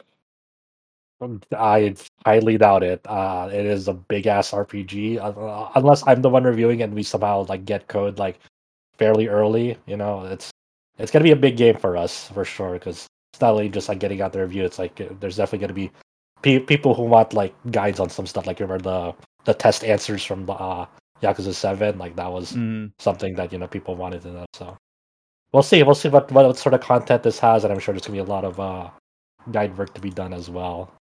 See. Here, the next news post here is something that Adam has been looking forward to for a few weeks now. We finally got the official English version translation report of the Square Enix results briefing that were initially held early last month, in early August. So Adam, why were you looking forward to this like financial results briefing of all things for the last couple of weeks? All right. So Japan is a capitalist society, and Square Enix is a publicly held company. They have shareholders, and so what that means is that they do a financial results briefing every quarter. These are all facts so far. To explain to their investors, to their shareholders, how they're doing. Now, so their financial fiscal year starts on April, so their quarter is April through June. Now, a game released in that quarter that Square Enix released in that quarter. It's called Final Fantasy 16. Yeah.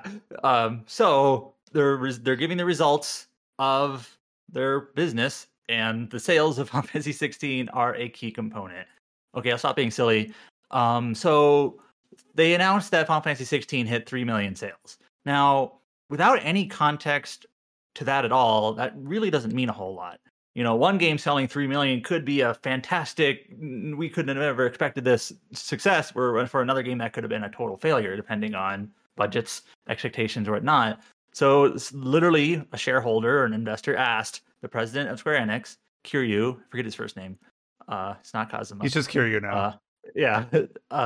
Asked him, hey, so Final Fantasy 16 sold 3 million units. How is it? Does that meet your expectations? What are you going to be doing to do further sales? Like what are we going to go from here?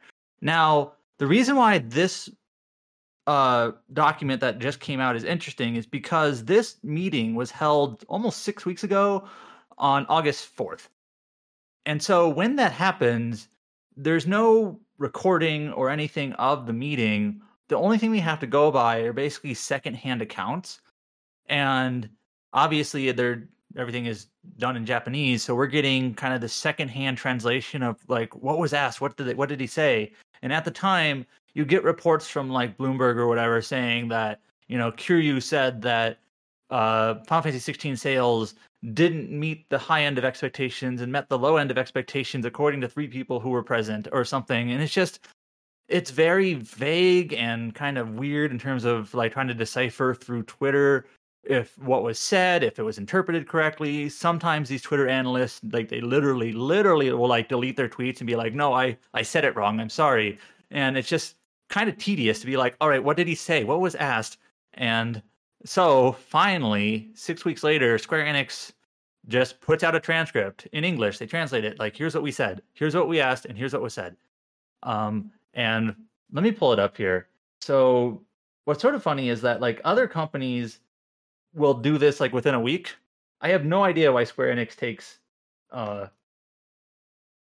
6 weeks to do that. And they basically just put themselves at the whim of Twitter analysts. So he was asked, quote, initial sales of Final Fantasy 16 were 3 million units. How did that compare to your expectations, and how do you plan to expand sales going forward? And the answer was, this achievement was in line with our expectations. To expand sales, we have planned a variety of PR activities and other initiatives to encourage more of the growing PlayStation 5 install base to play the title. So, you know, some of that is just marketing speak, like we're going to have initiatives or whatever. But, you know, he says it's within expectations. And, you know, I have to imagine there's some sort of auditing that he can't just lie. So now there might be some reading in between the lines here of like, these might be their expectations for launch sales, but maybe not for like total sales, you know, once it's all said and done or what have you. But this is basically what we have to go on. They say that Final Fantasy 16 sales were within expectations. Nothing vague about it. There's a direct source. You can find it. It's on their public site for anyone to see. It's within expectations. So sounds like, and it's frustrating because like you like I remember seeing that tweet about did not meet the high end of expectations, which is like, if you read that whole statement, you might say, sure, I guess that might be true. But like the way it's initially framed, they're very clearly, it feels like whoever would have tweeted that, you know, they have an incentive to get the engagement, right? So they're going to say, this is a true statement. I did nothing wrong, but I'm going to phrase it like this just to, you know, have the wording did not meet in their tweet. Only then they say the high end of expectations. And you're like, wait, what? So it's very nice just to get it like from the horse's mouth, stated in plain language what it was. It's crazy how we have to teach people about primary sources. Yep. Don't they teach these things in school?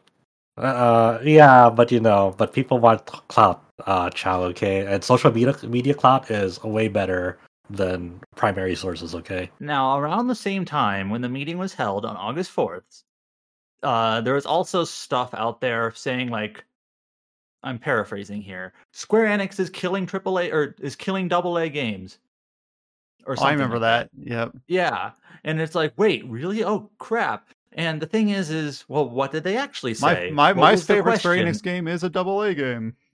Yeah. How dare they? They have a lot of franchises. They're not really like the big budget stuff, but so this is the question. Now, the question itself wasn't about AAA. It was just actually something that President Kiryu, what is his first name? Takashi Kiryu, basically just brought about on his own. And this is what he said, what he actually said about AAA games.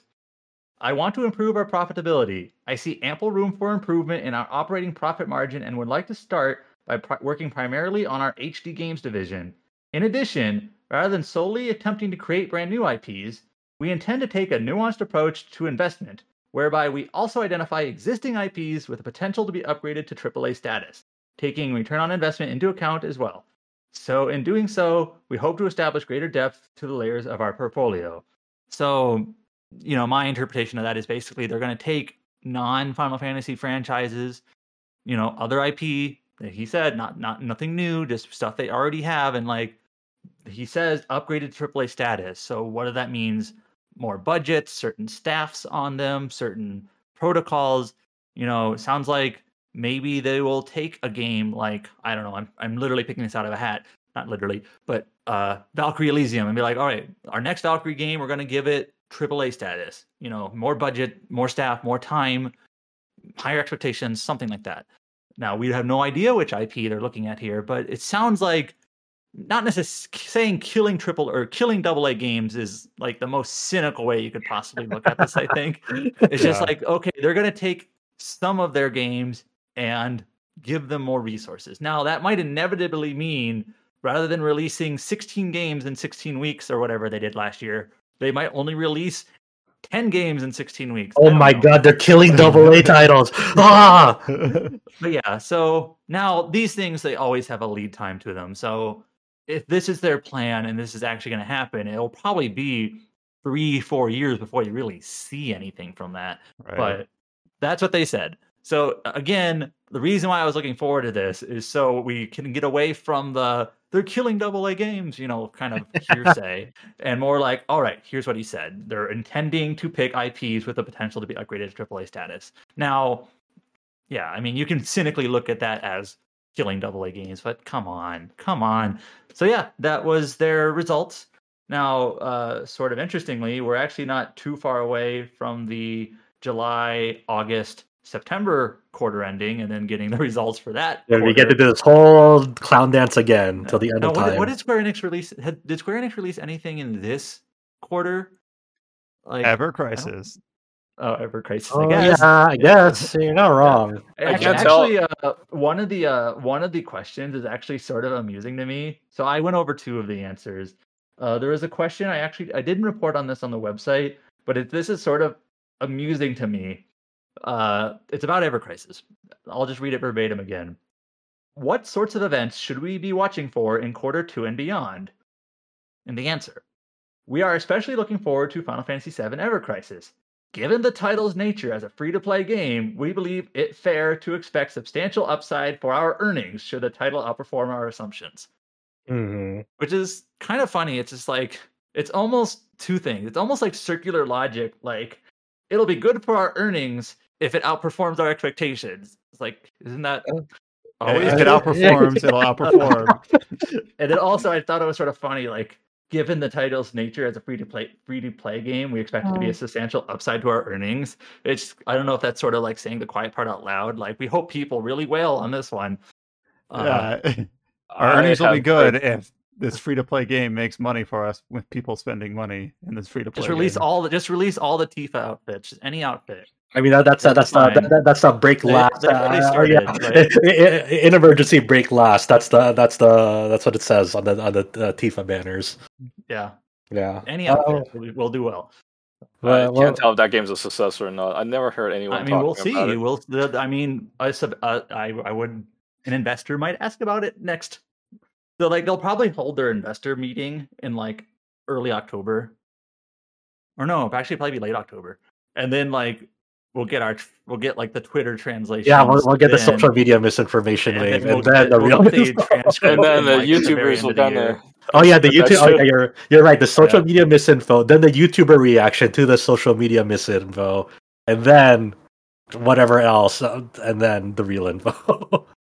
Yeah, so it's always a bit delayed because it takes about a month after the quarter ends to get the actual presentation, and then it takes 6 weeks after that to get the outline of the presentation. So yeah, it's always a little delayed. So where do you slot into this, Chad? Do you watch the YouTuber reaction to the social media misinfo? I watch both. I like. Sometimes I like hearing certain people's take about it. Like, I love hearing Penguin Z talking about like random stuff, or some ordinary gamers talk about outrage. I think their approach is really funny. Okay. But you know, like sometimes I do think it can be valuable for someone who is knowledgeable to say, here's my interpretation of what Square Enix is doing. Kind of having that sort of third party, I'm not biased, where Square Enix is obviously biased about what they're talking about. But sometimes you get the people who really like overreact or misinterpret or what have you. So it's a fine line. And I don't want to get like we are the first people to have our heads on straight when talking about this. Of course not. But like it is nice to be able to have the actual presentation in front of us and talk about it rather than just say like caveat or equivocate what we're saying and things like that. We should probably try to encourage people to seek out primary sources more and more to avoid misinformation. I think that's you should not listen to this podcast. You should go to the source. Go to hd.square-enix.com/eng/ir/ir news. There you go. You heard it here first. IR stands for Investor Relations.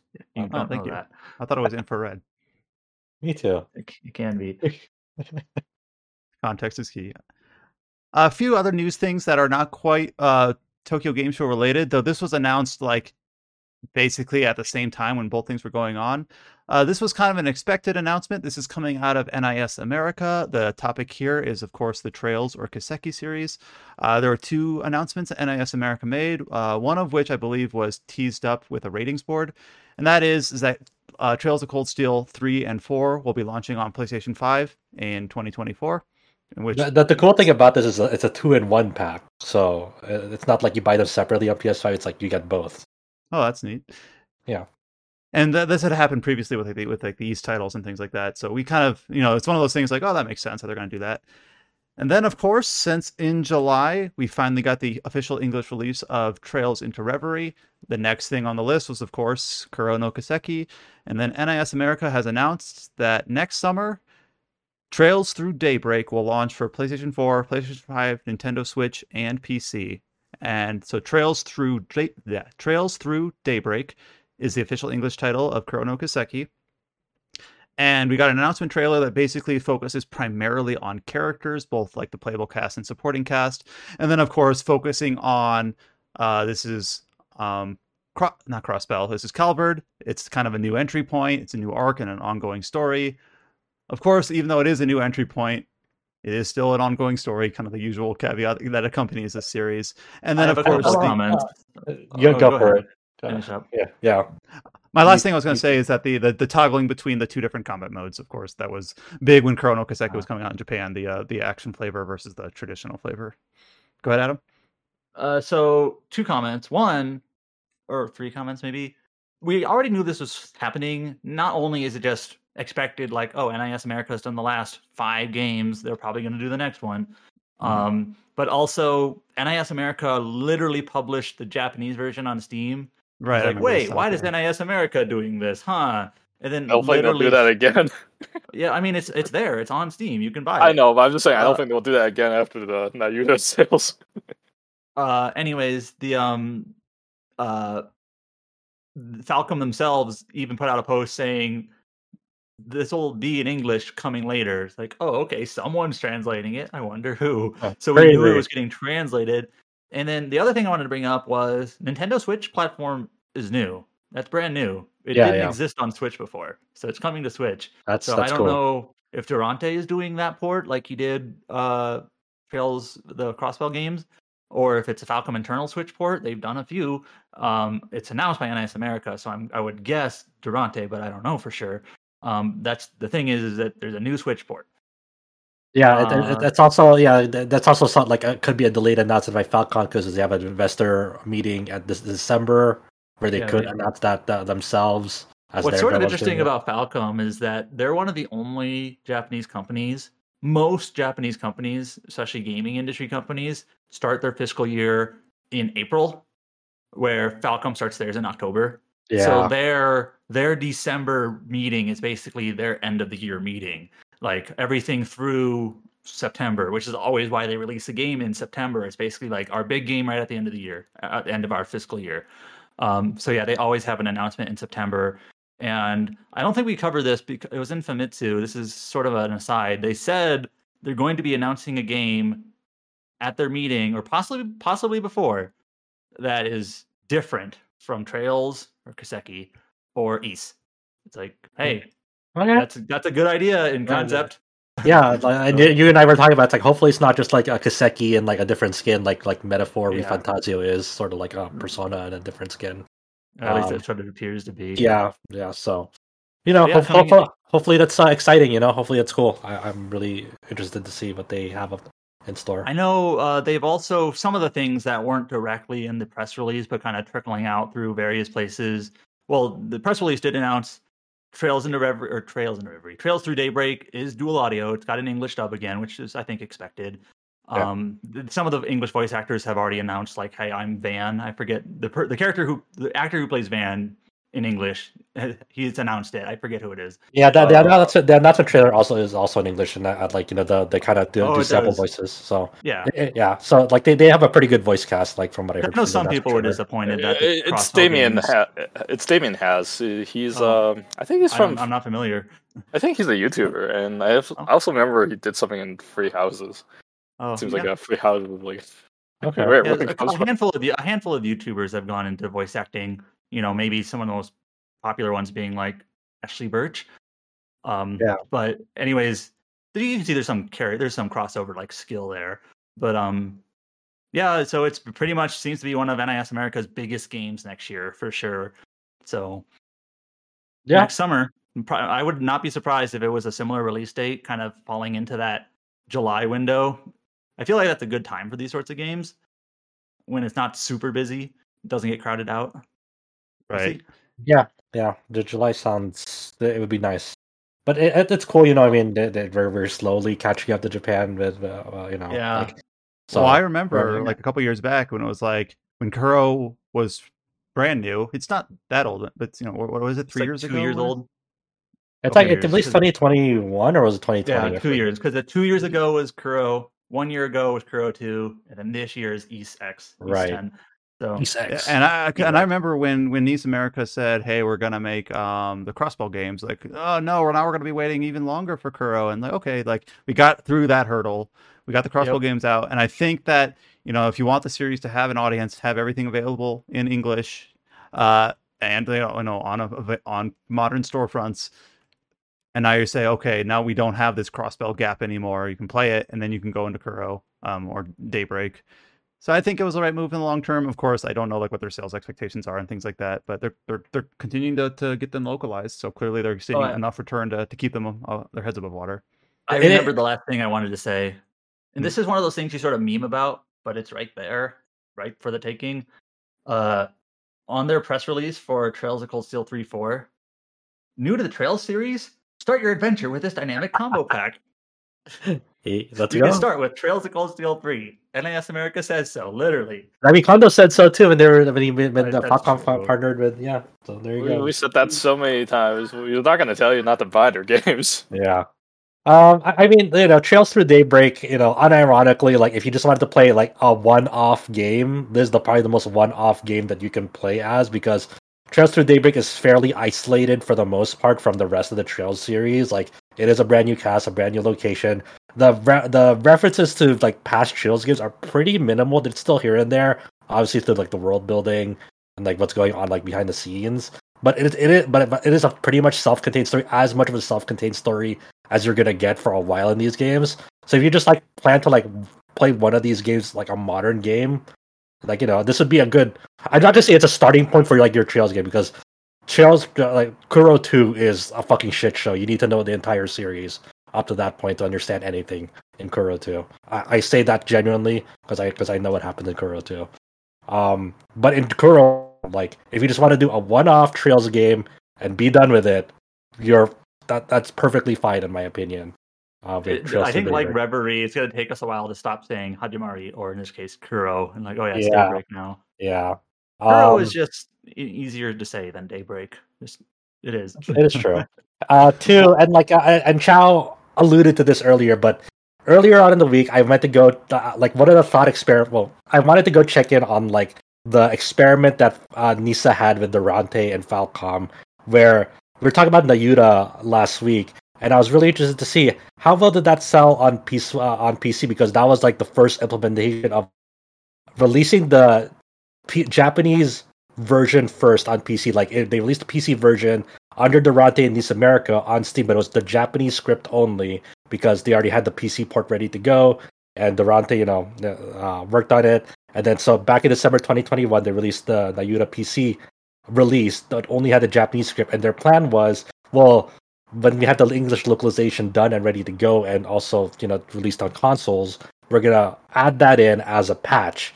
And then back then, when we were privy to this knowledge on what they were gonna do, I even asked a few staff members like James, like, okay, if they're gonna do that, will that have the Nayuta? Will they put Nayuta back up on the new releases list on Steam? Because like I wonder if that's even possible, if they're gonna do it like through a patch update, if that's even eligible. Like how early access games get back on the new release list once they reach 1.0, they're quote unquote full release, when they're ready to, release it for real, not the exit early access and all that. So I noticed this past week, Nayuta's not on the new releases list, even though it came out.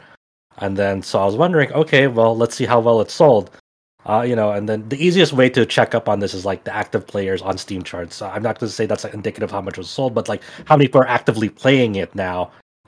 I assume that people who picked up Nayuta on PC would want to play it there and then. And the peak was an unfortunate 116, and obviously the current active people playing it was always, under 116, that never reached that peak. And that's really unfortunate because that's kind of the power of having your game up on the new releases list on the front page of Steam, is a large amount of people rely on that new releases list to kind of inform them, hey, what's out this week or what's out recently, And for a lot of people, they didn't even know, like even when they had Nayuta on their wish list, they didn't know it was out, because that's like wish listing a game doesn't inform you of a patch update, I think it only informs you if it goes on sale. I know I've gotten those emails saying, "Hey, this game on your wish list is on sale," but it's not that it didn't get triggered that game had a new patch or anything, or was on sale. And that's the same thing they're going to do with Daybreak. Is the Durante made PC release of Daybreak is already out on Steam and then also published under North America. It's just a Japanese script only for now, and they will add this English localization when it's ready next summer. And they're going to do it the same way they did with Nayuta, is through a patch update. So who knows what I assume it's the sales of Daybreak on PC will unfortunately be very low, like Nayuta, because of this method as well. Because I assume that it will not show up on the new releases list when it comes out next summer on Steam, and it just goes to show, like I didn't even like blame Nice America for this. It's like one of those experiments that like it sounds great on paper because of efficiency, right? But because of this, you don't know if you're going to go back to the new releases list because no one's really ever tried this before. So, it's Now I know there has been a couple of games where they release in early access, like Japanese only, and then when they get the full release, they kind of time it with the English localization. So they maybe should have done that. Yeah, that's what I'm thinking too. Like, I wonder if like release. I wonder if there was like if they considered doing the early access route, and I wonder if there were like any limitations behind the scenes or any like contract agreements with Falcom behind the scenes that like prevented that because the stipulations of like releasing early access and what that could, what that kind of means for like the Japanese market, I guess. Like it almost feels like, oh, it's incomplete because it's only the Japanese script, and if that would like not go over well, with Falcom and the Japanese audience, maybe there's some sort of like it does seem like a workaround, like not the intended use of early access. Yeah, so it's a hard thing to like say one way or the other without knowing the particulars, obviously behind the scenes on their partnership. But hopefully it gets sorted out because I don't think this is really the path to go if you want like a good PC like install base there day one, like when the localization hits. That's a hard thing to solve. So we'll see what they decide to do. Especially with like I think Daybreak is already set and sealed on like it's gonna follow that path because the PC release is already out there. But I don't think Kuro 2, I don't think that PC version by Durante has been released yet, I believe. No. Okay. So we'll see if they adapt due to the circumstances. And I think that covers us. Oh no, here's one other thing that was before Tokyo Game Show. So we talked last week, of course, at the Nintendo Direct about on the Japanese Nintendo Direct the announcement of a follow-up, the first in over a decade, for the Shiren the Wanderer series. And it did not show up on an English announcement. And we were like, oh, we'll probably get that down the road. So we still don't have a formal English announcement for the Shiren the Wanderer 6. But we did see a retailer, as a Canadian retailer, as they ought to do, had a listing for Shiren the Wanderer with an English subtitle called "The Mystery Dungeon of Serpent Coil Island," and then of course it's the same game. And the retail listing had screenshots. It even had like an about page that was basically like a mini press release about the game, English package artwork and descriptive text and all that. So basically, like everything was there to show that they weren't just like they were given some information. Sometimes with retailers, it's like they're just guessing or hoping. They have like an empty box art, like here's a title, and just because it's a title and an empty box art doesn't mean they know anything. They're just hoping. But in this case, they have like the descriptive text, new art, a new logo, and screenshots with English translation and everything. So it's like, yeah, this looks real. Does it have a release date? Yes, it does. Yeah, according to February 27th. Oh, that sounds dead on arrival. 2 days before FF7. No, nothing else is releasing at that time. No, yeah, nothing else is releasing in Q1 next year. Oh, I'm sorry, guys. I get to ditch this game for FF7. I assume that's going to be what the most people's plans are. I'm looking forward to that episode of the podcast where we're talking about FF7, and then James is like, "So I played Shiren the Wanderer 6." Well, actually, no, he'll probably play it in January. He'll probably play the Japanese version. So, is my guess. I don't know. He does what he wants. I mean, there's also Switch exclusive, which means like I'll just wait for the PC version because Shiren the Wanderer 5 eventually hit PC. So I mean, it took like 7 years or whatever, but it did. It did. I mean, but I assume this one will come to PC earlier than that. Yeah, so no official announcement. I was sort of exaggerating, but let me actually look up. Like, when did? Yeah, that's a good point. Vita. I have no idea. I'm like, Shiren the Wanderer 5. It was DS, then Vita, then Switch, then PC. Is that right? I'll say yes. So I'll believe it. Yeah. Yeah. That sounds correct-ish. All right, let me look at this. I'm going to Game FAQ's release data. This is usually that's a throwback. Yeah. Actually, Wikipedia might be easier for this. Yeah, so it released on DS in 2010 in Japan. And then it got to Vita in the West in 2016, and then forget Switch, PC. So Vita in 16, and then PC in 2020. So 4 years, not 7 years. Okay. Did that ever hit Switch? It did. When was Okay. Switch? Switch was also 2020. Okay. Okay.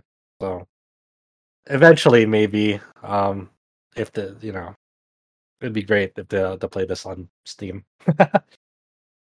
Now it's the sort of confusing thing is like, why hasn't Spike Chunsoft announced this? Like, what are they waiting for? Maybe like, so if you're not, it was announced in Nintendo Direct, and if they already knew they were going to, if they already knew that they were doing a localization, they have they have a release date and everything. Why not? Usually, they would like announce it right after the Nintendo Direct or alongside it, and for some reason they haven't. Maybe they're still deciding something. Maybe that release date. Maybe they realized, oh no. Yeah, it might be. Yeah, it actually might be because, oh fuck, there's a really hot release date or release period. Maybe they want to like delay it a little bit. Yeah, so the thing to remember is that this is not technically official. Like all the art and stuff there looks like it was official at one time, but until they announce it, they can make whatever change they want. So it like reminds you of, like, when I think Stray Gods, like, no, it wasn't Stray Gods. It was something. yeah, Stray Gods, they released like the same week as Baldur's Gate 3, and they were like, "Oh no, Oh yeah, can't do that." Yeah. So it's everyone. No one is like an island, right? Everyone is very aware of like, oh, a big thing is releasing near me. Maybe I should adjust my release timing because a big thing is releasing near me. No one's plugging their ears. Looking through the remaining announcements, there's still kind of a bit of a hodgepodge here. We'll go into some Tokyo Game Show related announcements. So like I stated at the top, a lot of this is new details, new trailers, and a lot of just like straight up, good, sometimes 30 plus minutes of just gameplay footage. And one of the games that we were anticipating highly that we got a big look in is, of course, the aforementioned Final Fantasy VII Rebirth. So I guess we'll just talk about that next. So this is a game that James was able to go hands-on with Rebirth, and James actually has a lot of features up on the site for games that he was able to go hands-on with. So we might not touch all of them this week, because instead of just pointing you to the URL and just say, hey, read his thoughts, next time we get him on, we'll see kind of like what were his highlights of obviously just the trip in general, and then of course which games he stuck with him as he returns back to the States. But for Final Fantasy VII Rebirth, James was able to go hands-on. Alex also put up a listicle up on the site about 7 things that he observed in the footage that are new to Rebirth that weren't in Remake. And then, of course, we have the stream footage itself. You can find it on YouTube from Square Enix's official site, just the Grasslands gameplay of everything how this game plays in a moment-to-moment setting. And there's a lot of things to talk about here. Like the gameplay showed just how the size of the map, the sorts of icons, the crafting system, fast travel, obviously combat for Red 13. We know from the trailer that, of course, Ketchi is also playable, but as far as I can tell, he's not playable in the demo here or in any of the stream footage from Tokyo Game Show. I believe another outlet confirmed that there's GameSpot or Game Informer. Like they did confirm that Vincent is not playable in Rebirth. Right. I remember I did see that headline. They talk about some of the mini games. There's like a card game, I believe it's called Queen's Blood. So obviously, whenever you have a card game, it's like Final Fantasy has both hit and missed on that front before. So that's kind of interesting to see how much that'll come into play. There's a whole. This is something that I'm not sure about. There was a pretty decent amount of time spent on a piano playing mini game, which to me is kind of interesting because there is a small little story nugget in Final Fantasy VII about Tifa's piano. So I guess they're just saying like it's a mini game now. So like I don't know if they're just going to expand on that like to a ludicrous extent, but maybe it'll turn out pretty fun. So we'll see. You also get like it's also a way to like get new like arrangements of like themes. Like they played Aerith's theme on like the stage during the piano mini game. That was nice, but it looks like something I'm gonna struggle with because that control scheme is I'm not good at mini games like that. I think that the big takeaway though, like from all the previews and the stage demonstration they did, is like it feels very like the menu screen for the map is like it's like huge. I'm like, holy shit, that's a pretty sizable map. And Chadley, you help out Chadley in this installment. He's back, and a lot of it is going to be exploration based. So like you're opening up parts of that one. Like it's almost Ubisoft Tower style. It is. In my little notes, I actually wrote in parentheses towers. So Chadley is the young Shinra like employee in the first game who basically mans the battle simulator, but now he's like got a new, I don't know, motivation, lease on life, and he's like, I want to make a new map. I want to document the world. So basically, you go to towers and you reveal like locations of interest nearby, and somehow you feed that back into Chadley, and he still offers you materia for it. So it's like the same sort of transaction there, but in a new environment of like an open world-ish game, or at least like a wide linear game. Part of me is like, when I look at that, it's just like, I don't want to say like a linear game is a fake game and a open world game is a real game, but it's just a different flavor, where in Remake it's basically completely linear, except that they just decided, hey, in chapter 3 and chapter 9, in these 2 chapters, and I think one at the end of the game, 14, in these 3 chapters we'll give you side objectives. For the rest of the game, it's pretty much we'll pull you on a string to the finish line, and that's the game. Where in Rebirth it's like, here you go. You can go to, I don't know if you can go everywhere, but it's like, here's a giant map. You can explore to your heart's content. Even if you go to town, you will find a notice board, and there will be sub-objectives that will also go to your map. So you can go ahead and do this. And this is something that is a little bit under the radar, but like in Remake, up until the very end of the game, like the very final battle simulator, you had no say in what your party comp was. It was just who was present at the time, because it's a part of the game, the original story, where you never had more than 3 party members. And now it's like, here's how you change party members in Final Fantasy VII Rebirth. It's like, oh yeah, I guess you never really had to worry about that outside of the battle simulator. Like one of the big new features, like in Rebirth, oddly enough, is like you can choose like who you run around with. While in Remake, you always lock the cloud, and that was always like a weird like transition outside of battle when you're like playing anyone else, and then it would go back to cloud when the battle ends. It's like, yeah, the one part of the game where you play, or like I guess a couple parts of the game where you play as Barrett or Tifa, and it's like, oh, I guess you can do this. And I was like, oh, it's just part of the game now. Do you remember the last boss fight in FF7 Remake where you don't even have control of who your final party member is, and it's through like some obtuse system where depending on the choice you make is like who your final party member is?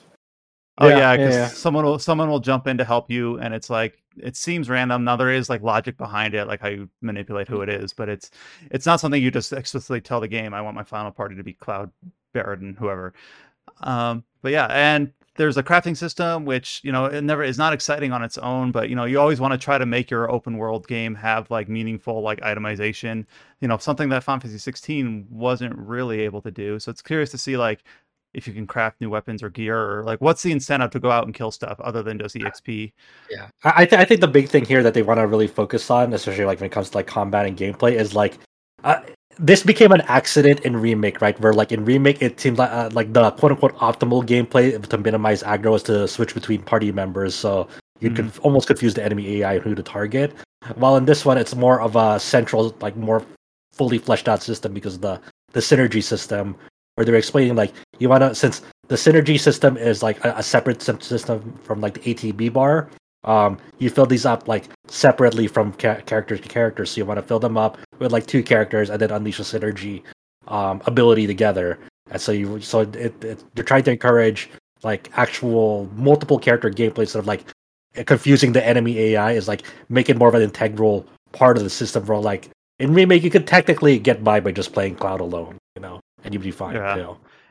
There is a system. This was brought up in Alex's feature, that there's I don't know if it's like a new materia or an option within the materia system that you can have your party members auto cast certain things, so they won't just sit on their ATB gauges forever. So there's a little bit more like you don't have to switch constantly. It looks like they're trying to focus that a bit and try to say like this is something you can still do. It's still viable, but it's not like necessary in terms of like if you want to just play as Tifa because you like really comboing with her, you can set your party members to do some more things automatically and focus on the character you want to play as. It's also some little funny details of like how fast travel works. Is like you can set up new fast travel points by like going to like chocobo posts, like almost like stops in the out of the open world, and you put up a post, and then have almost like a bus stop rather. And Yeah. and then like the animation for it is like Cloud like pulling out like Yeah, I a love cushion this. and then putting it because it's a dirty bench and then sitting on it and then it'll warp you to wherever you wanted to go. It's like it's a very smooth animation too. You don't see any loading screens, It's the which same surprises me. animation as like the benches in Remake, but he just Yeah. without any preamble or any like flair, he just grabs a cushion, throws it on the bench, and just sits down. And then when Yep. he stands up after time passes, he puts it away. It's just like, oh, I guess he doesn't want to get dirt on his backside. So there you go. I also Mhm. like that you're picking up this little sign that has like a Chocobo Travel Rest Stop Yeah. like logo on it. Reminded me of those signs in Tears of the Kingdom with the Right. The President I Hudson. yeah, the Hudson signs. It's like, oh, I got to pick up the Chocobo signs. So that's Yes. kind of fun. Like I like fast travel that gives like some flavor to it rather than just like, oh, now you've been to Calm, you can fast travel there. Uh, Yeah. and it's a little bit more diegetic that way. It is like one of those like moments like if you played the original FF7, it's like wow how far technology has come and how far gaming has come because this is like bring you when they introduce open world. It's like it's definitely in your mind's eye when you're playing the original FF7. You exited Midgard into the overworld map. It's like I wonder what this would look like, what this actually looks like if you're like just traveling around it and not just an overworld map from like town to town. Now you're actually on the ground, on foot, exploring the world and like how it is. You see all like the little details of like how the world of FF7 is actually brought to life instead of just like being from an overworld map. It's like to me that's like it's a crazy moment. It's like oh wow, this is how they envisioned it. You know, it's Well, just I know I don't some people. know. I remember when Final Fantasy X first came out, the Lost of the World map. This is again showing our age. People like Uh-huh. that was a hard pill to swallow for people. And people say, Yeah, well, actually, on the world map, it was pretty much just like nothing happened there. It was pretty much just like the actual intended route was pretty linear anyway, which that was more true in some cases than others. But now they're saying like, nope, like the world map is actually like we're gonna fill it with things to do. And obviously, from a little demo, it's hard to know how well they've done that, but they've shown off a lot in terms of you will be distracted on your way from Midgar to Junon or to Calm. So they've packed a lot, and it's just this kind of goes without saying, but it looks really beautiful. It looks really nice and really fluid, and the combat looks as fun as ever. So the preview is just really fun to watch, like the big stream footage that they had.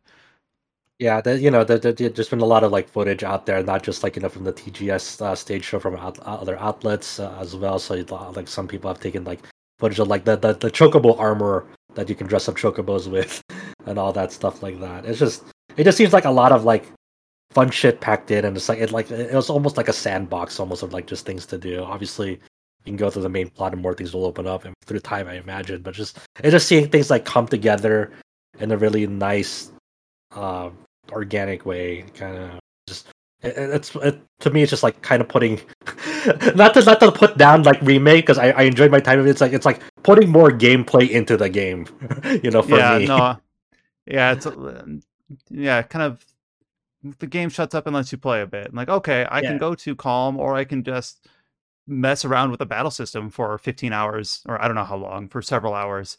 And like that's the one thing about Remake is that you can't really control the pace much at all. You either go as fast as the story wants, or you can slow down and just say, all right, I got 6 quests in chapter 7, I guess, or in sector 7, I guess I better do these now. So, but yeah, obviously Rebirth is only a few months away. It's not that long. It's the big release of next early of Q1 next year, and I think it was looking really, really good. I'm really excited for this one. yeah, same here. Also, I guess while we're on the topic of Square Enix, in the Xbox TGS showing, they did announce something that I don't know if we expected, but it's like, oh, finally they're doing this, and that is that Octopath Traveler 2, which we've talked in the past, kind of awkwardly skipped Xbox when the first game did launch on Xbox, is coming to Xbox. So Octopath Traveler 2 will hit Xbox Series and the Microsoft Windows Store in early 2024. So I'm not sure how big of an Xbox only audience Octopath Traveler 2 has, but it is a really good game, one of the best of the year, and it's if you were waiting for this, I hope it gets well supported. Well, I Yeah. think the big advantage is the Game Pass advantage here now. Yeah, that's true. We don't know if it's coming to Game Pass. That is the one thing. We know it's coming to Xbox Series X, as Xbox One and Windows via the Microsoft Store, but they did not mention Game Pass at all for it. So that's the thing. So I imagine it'll show up in Game Pass eventually if it doesn't come out there right away. But that's just a distinguishing factor. Hmm. Some other trailers for some previously announced games. We got another big look in for another February release next year, Persona 3 Reload. An English trailer for that. They're calling it Trailer 3. It's the trailer that focuses on the Strega group, and it shows, of course, a few other events alongside that. So this both English and Japanese versions of the trailer. So of course, one of the big things for this game is that a lot of the English, pretty much all the English cast has been recasted. So big look in there, especially for the new characters. And just a little tiny bits of footage about how the new Tartarus dungeon works.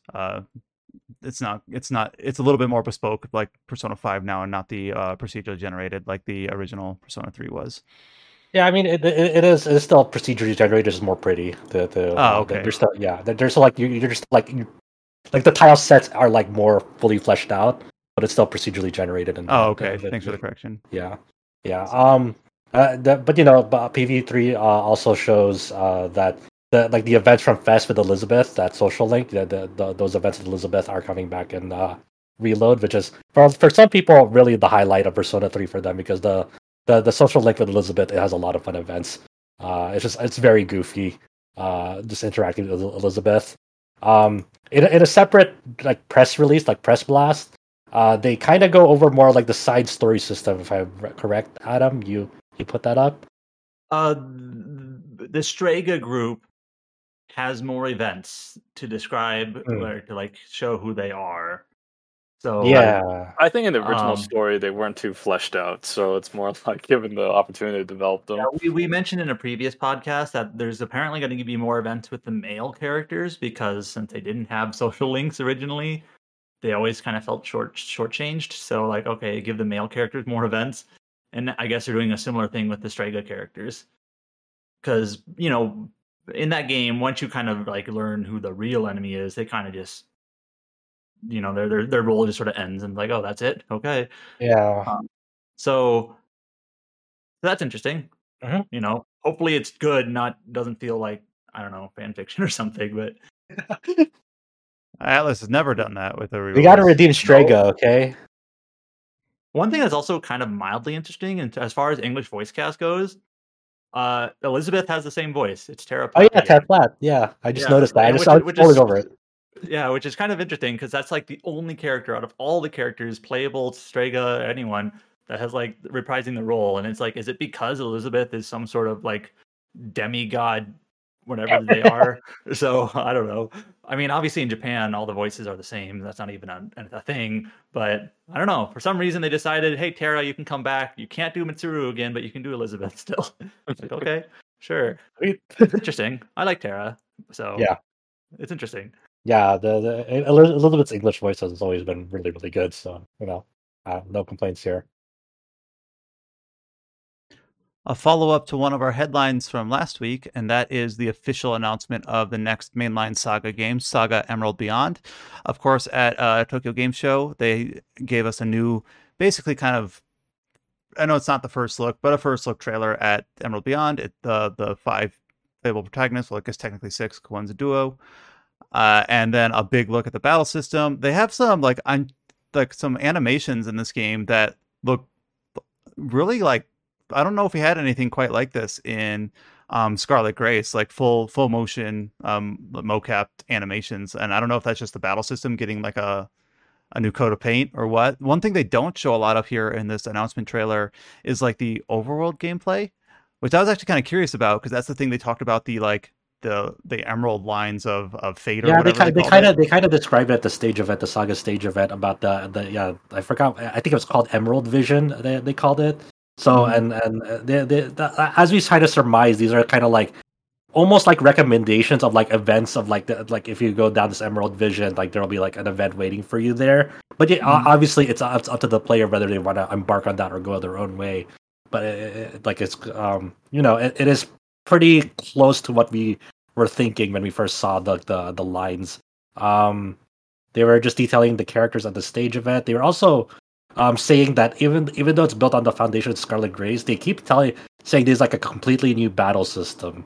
So even though it looks somewhat similar to Scarlet Grace, Kawazu is pretty insistent that it is a new battle system. So we'll see how that plays out. I wonder part how of much me that is is like, marketing, just to be like, Yeah. it's not the same game again. Yeah, the same game, I not don't know. the same I have no idea because it looks pretty similar to Scarlet Grace. I don't know how else to. Yeah, it looks like the Scarlet Grace battle system with a few, new twists. But the Yeah. thing is, I think that's what we wanted. Like, no, please tell me Right, that it's built on exactly. the Yeah, like, yeah. it's just like, sure, you can add Don't some more make it flair to it completely if you want, different. It but was good. yeah, just I hope it's rooted in the same thing because that was immaculate. Yeah, so we'll see. And yeah, and then they're just they describe the typical saga things where like kind of no two playthroughs are the same. Even if we pick the same character, depending on the route we do, things will be different. Yada yada, your typical saga stuff. Yeah, this one is also for 2024. I'm guessing summer. I don't know if they've dialed in any more specific. They just say TBA 2024, but obviously one that a lot of us here are really excited about. And the trailer is fun, so go ahead and give that one a look. Yeah, I actually let me go pull up. There's like a recent interview with Famitsu that they did a interview about Saga, and then they stated like development on this title started in 2017, and then Which makes obviously slowed sense. down during Corona. But and then here's the thing that people need to know is that Scarlet Grace had a shit fuck ton of like recruitable playable characters in that game. There's like 80 something, I think, or more than 80. And then this game, it's like it'll be lower than Scarlet Grace, but that doesn't mean that like there'll be like still only a few. Like there's going to be fewer playable than Scarlet Grace, but that means that there'll still be a lot. And then there's going to be more variety in like the races that you can play as in this game. At some point in the interview, they're like I think Kawazu mentions like, yeah, you can like recruit like a playable white blood cell. It's like, what the fuck does that mean, Kawazu? Wait, what? Okay. Yeah, and I think it's like more like it represented the game as like a slime almost, but I have no idea. And I then watched too much was it Blood at Work or whatever that was called. yeah, and Those then cells at work. and then the another interesting thing they mentioned is that unlike Scarlet Grace, each playthrough in the game will be shorter, more like how it was in Saga Frontier 1. And then they gave a quote from Kawazu. They translated, obviously, this translation on a Reddit post was, any of the games these days are really long, and I find myself thinking, it looks like it's going to take me about 2 months to complete the game. But in the past, I was like, I'm going to clear it in 3 days this weekend.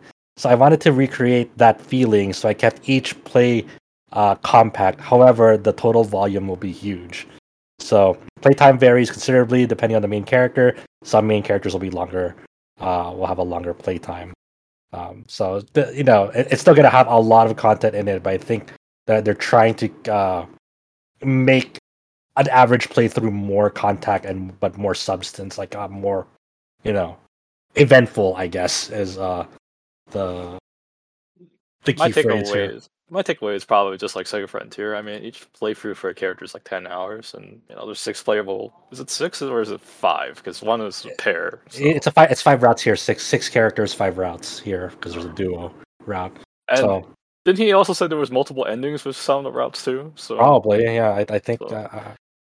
So that'd be like that would be a pretty long game still, Yeah, I imagine this will still be a long game, but I think they're trying to reel in like the total playtime per playthrough, like Saga Frontier did. So we'll see. We'll see. Yeah, I'm really hyped for this game, man. Oh yeah. Can't wait. Too. Another game that we got a new trailer for just soon after learning its new release date. We talked about Aiden Chronicle 100 Heroes is launching on April 23rd, 2024. That was announced last week. But we got another look in at the Tokyo Game Show focusing on the 100 heroes, the playable characters. I guess one thing, Adam, is this the first time they've explicitly stated that this third person on the box art is a main character. You've got I said this last week. okay, So Marissa was always a character, and in fact, she was already a little bit special compared to the rest of the 100 because she was going to have a special DLC. right. But if you compare basically the key art from last year to this year, she was added to it alongside Noah and Rain or Sane or whatever his name is. So like I said this last week, she seems to have been elevated to being a main character. Like Yeah, she's and got then about it. explicitly in this trailer they say 3 heroes bound by destiny. So it's basically like, oh, Right. yep, complete like And I think I also said last mhm. week that like there wasn't an Ayuden Chronicle trailer. It was more just the Nintendo direct style of narrator saying this game is coming out next year or whatever. So now Yeah, this is the actual like trailer. yeah. And this trailer had, they showed off the theme song for the game, "The Flags of Brave" by Sarah Elaine. They also showed off the English dubcast for the first time in the English trailer of the And Tokyo it's a Game lot of Show. new names, which or at least names I'm not as familiar with, which is always good Mhm. just to see like and it sounds fine to me. It's hard to judge in a trailer where they just kind of cut voice clips out of context and things Yeah. like that. It never lands quite right. But it sounds pretty good. Names that I don't quite The- recognize. I'm excited to get to know these people. they really like, even though the game isn't fully voiced, they emphasize that they gave a voice to at least a voice to each hero. So like there'll be at least a voice line for out of each hero, if not multiple. So that means this game is dual audio. There's over 100 voice actors involved in both the English and Japanese cast for this game, which is crazy to me. I'm Yeah. just like, holy shit, that's a lot. But as for the stage event that they showed at 50, I think it was 505 games, they showed this. Where the like, if you remember like the duel scene between Noah and Sane from like last year on the bridge during like almost like they're on Sunset. Um, During this like duel, there's like certain commands that a player can do, like an option, and depending on what option they choose for during the duel, that duel can take place elsewhere, like in different locations. For example, in the gameplay clip, like after Noah and Sane trade some blows, Noah jumps off the bridge onto a field, and then so the duel now takes place on that field because Sane chases after Noah during that duel. And then they said like if you picked a different option, it might have ended up in a different location. So kind of switching up how making duels like more exciting to look at. And I think one of the weird bizarre things that caught my attention was they showed off one of the mini games in Aiden Chronicle 100 Heroes. Is the stage play mini game, and for example, they showed off stage play of Cinderella, and depending on how many characters you recruited and which characters you recruited at that time, they'll show up in that stage play, and it's all fully voiced during that mini game. So you could have different like versions of Cinderella played out depending on like when you decide to, I guess, engage with this mini game, depending on like your roster of characters. And they also mentioned this is not only the Cinderella isn't only the stage play in the game. It won't be the only stage play. So it's kind of like a weird like going the extra mile for this like one of these mini games as well. It's like oh, how many different versions of like a stage play there could be depending on like if it's like switching up depending on like what your roster size and specific roster characters are, because they have different like voice lines in that Cinderella mini game, which is kind of like a weird fascinating thing to think about. It's like it's almost recklessly ambitious, I guess, depending on how far they went with it, right? One thing that I've really kind of noticed on this trailer, and I think like this is the most like just pure gameplay that we've seen from the game in a while, at least to my memory, but I haven't been like hawking the Kickstarter page or things like that, is I almost get a little bit of like um maybe like 10 years ago Falcom vibes, where you have like these big 3D animated beast models or boss models being fought with your party being like these detailed sprites. Mhm. And there's like this mix of 2D and 3D that I actually think kind of works out pretty well in this style with the way that the camera is like pulled back and like a little bit isometric from for the battle system, having the thing on the other end be like a 3D giant horned dragon thing. I actually think it looks pretty damn neat. So I wonder. I don't know. Like, I don't know if they because building off of your point, because like during this parts of this trailer, there's like they showcase like the 3D field environments, like a siege going on, like with these like siege equipment, and like I can't remember if like one of like the Kickstarter things they mentioned when they announced this game is like, are they gonna have like sort of like that war mode like that was in Suikoden? Do you remember, Adam, what I'm talking about? Yeah. It's like, okay. Every Suikoden game, or at least most of them, had Yeah. some sort of like war mode. Yeah, and I was wondering, like, do they have a war mode in 100 Heroes that they were pitching during the Kickstarter? I don't remember. I also remember in the English version of Suikoden 2, at least, this is one of those things like when you're playing it like without knowing, you're like, huh, that's strange. There's no music in the war mode. And then you realize that was a localization bug. There is music. It just wasn't ever in the Western version. Like, oh, okay. Anyways, that's one of those fun little things. So yeah, that they kind of showed off bits of that, but I don't know if there's actually like a dedicated war mode or not in this game. But it reminded me of that. I'm pretty excited for this one, and so far April is not as crowded as the other months. Don't jinx it, Adam, right? you started putting together like a 2024 list, right? Because we're starting to get a lot of dates now in terms of next year, especially in the first half. Is April still safe, Adam? Right now, this is the only date for April. All right, the only nothing game else will be ever. Yep. Yeah, nothing else will release in April. Yep. For sure. We're not getting ahead of ourselves. Dragon Quest HD, guys. Yep. I'm sure. Oh yeah, we still haven't seen that. I guess this would have been where we might have expected to see that pop up, and it didn't. Dragon Quest Probably, HD. yeah. Probably they really want to promote Adventure of Dai as their main Dragon Quest thing right now. I don't think we're gonna see that until their next dedicated Dragon Quest live stream event, whenever that happens, because those tend to pop up whenever Square Enix decides to. They should do it. I think the last one was in December, so we'll see. Yeah. We got more footage for the upcoming Dragon's Dogma 2, including like a gameplay deep dive narrated by Hideaki Asuno. And a lot of this is basically, it's more useful if you haven't played Dragon's Dogma 1, because it's about like, here are the starting class, here's how pawns work. But it does kind of show what they're really trying to hit in terms of having the world be like reactive, in terms of not only like day-night things, but talking about like the game has this...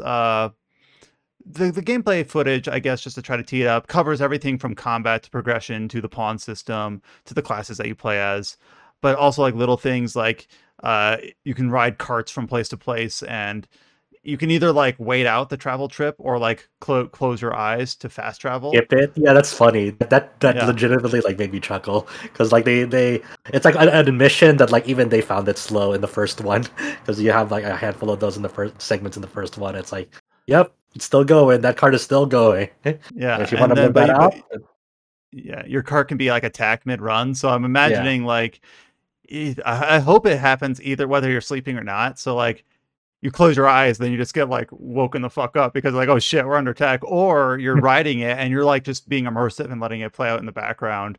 And then all of a sudden on the horizon, you see like an ogre like climbing over a cliff coming to attack you. I probably want to. I like for me, I would probably let it play out, because I'm that sort of like sicko in Dragon's Dogma, where I like seeing how the world sort of, kind of comes alive around you. Dragon's Dogma. One thing that they showed in the gameplay footage that, to me, I'm not sure how they did it. Like, that's got to be something that's just pre-baked in, right? Is that they push like a troll towards the end of a cliff, and I'm thinking, oh, they're gonna push him off, hell yeah. But then the troll like falls backwards and ends up like bridging the gap between two ledges. Like he's like, yeah, that was so cool. And then like I think it's when they're showing thief footage, and the thief like runs over the troll like to the other side. I think it's when it's the thief. So like he gets to the other ledge because he crawls over the troll's body to it, and I'm like, that's got to be just like something pre-baked, right? But it's hard to say. It's hard to say, yeah. Yeah. And the variety of monsters are really cool. Like even just like they show a few times, I think when they're showing the Magic Archer footage, just like a very vanilla, and I say vanilla, but I don't mean it with negative connotation, like a very classic griffin. Got like the eagle head and the white feathers and like the four claws, and it just looks like big and majestic. And they also have like chimeras, and like a lot of these were present in the first game, but now this is 15 years a visual touch up, and it just looks like really like neat. Like hell yeah, I want to just see like a cool rendition of a very classic Griffin and what it looks like here. It looks very weighty, like Yeah. like the quality animation work and like the feeling of weight as you're traveling around. I feel like they really nailed that upon first glance.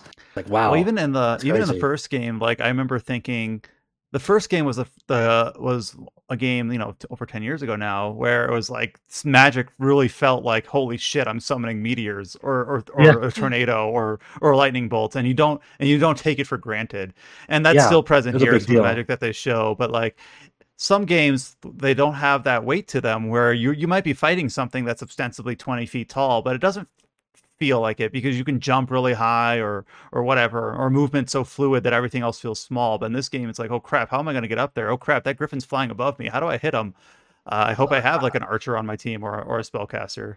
I guess for like a easy comparisons, like when you cast like Faraga in a Final Fantasy game, it's like yeah, it looks cool with like the big explosion, but like at the end of the day, you kind of just that Faraga interacted with the enemy, it did a lot of like big damage, but like it's like to you it's just like it's a fancier fire spell.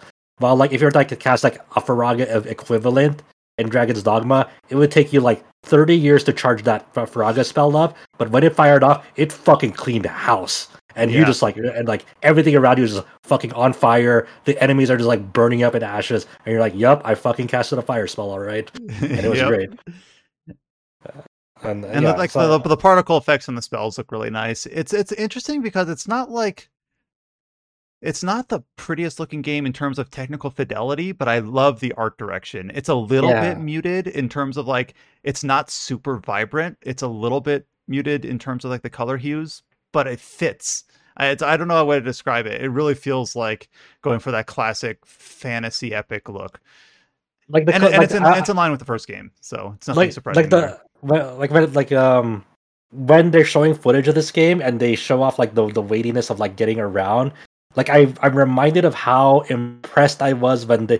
I don't know if people remember this. This will always be something I'll always remember. But the very first time they showed off White Knight Chronicles on PS3, like the very first footage, like I was super impressed by the character animations of like getting around the weighty animations of how you interacted with stuff in that game, and especially when during that initial gameplay footage when you could have your character like pin down an enemy, like straddle their shoulders up against yours to create an opening for your party member. Like I get that sort of sensation that I with this Dragon's Dogma 2 footage. Obviously, that initial White Knight Chronicles footage never translated into the full game. There was like a lot of alterations to like the way that combat was presented in that game that really didn't capture that magic. And I've been sort of looking for that magic again in a video game where like the animation work impresses me so much that like I'm willing to believe it. I'm willing to believe that like this is exactly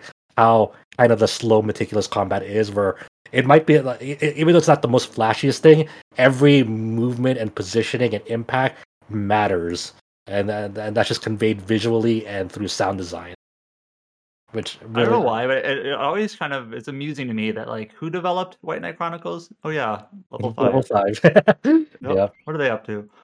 And Technical yeah, news. so I forgot, Brian, is Mystic Spearhand a new vocation in this game? I'm trying to remember. I remember Mystic Swordsman, I believe, was an old I vocation, and remember Mystic Mystic Archer. Swordsman. I believe I remember Magic Archer. I don't remember the Yeah, Spear Hand.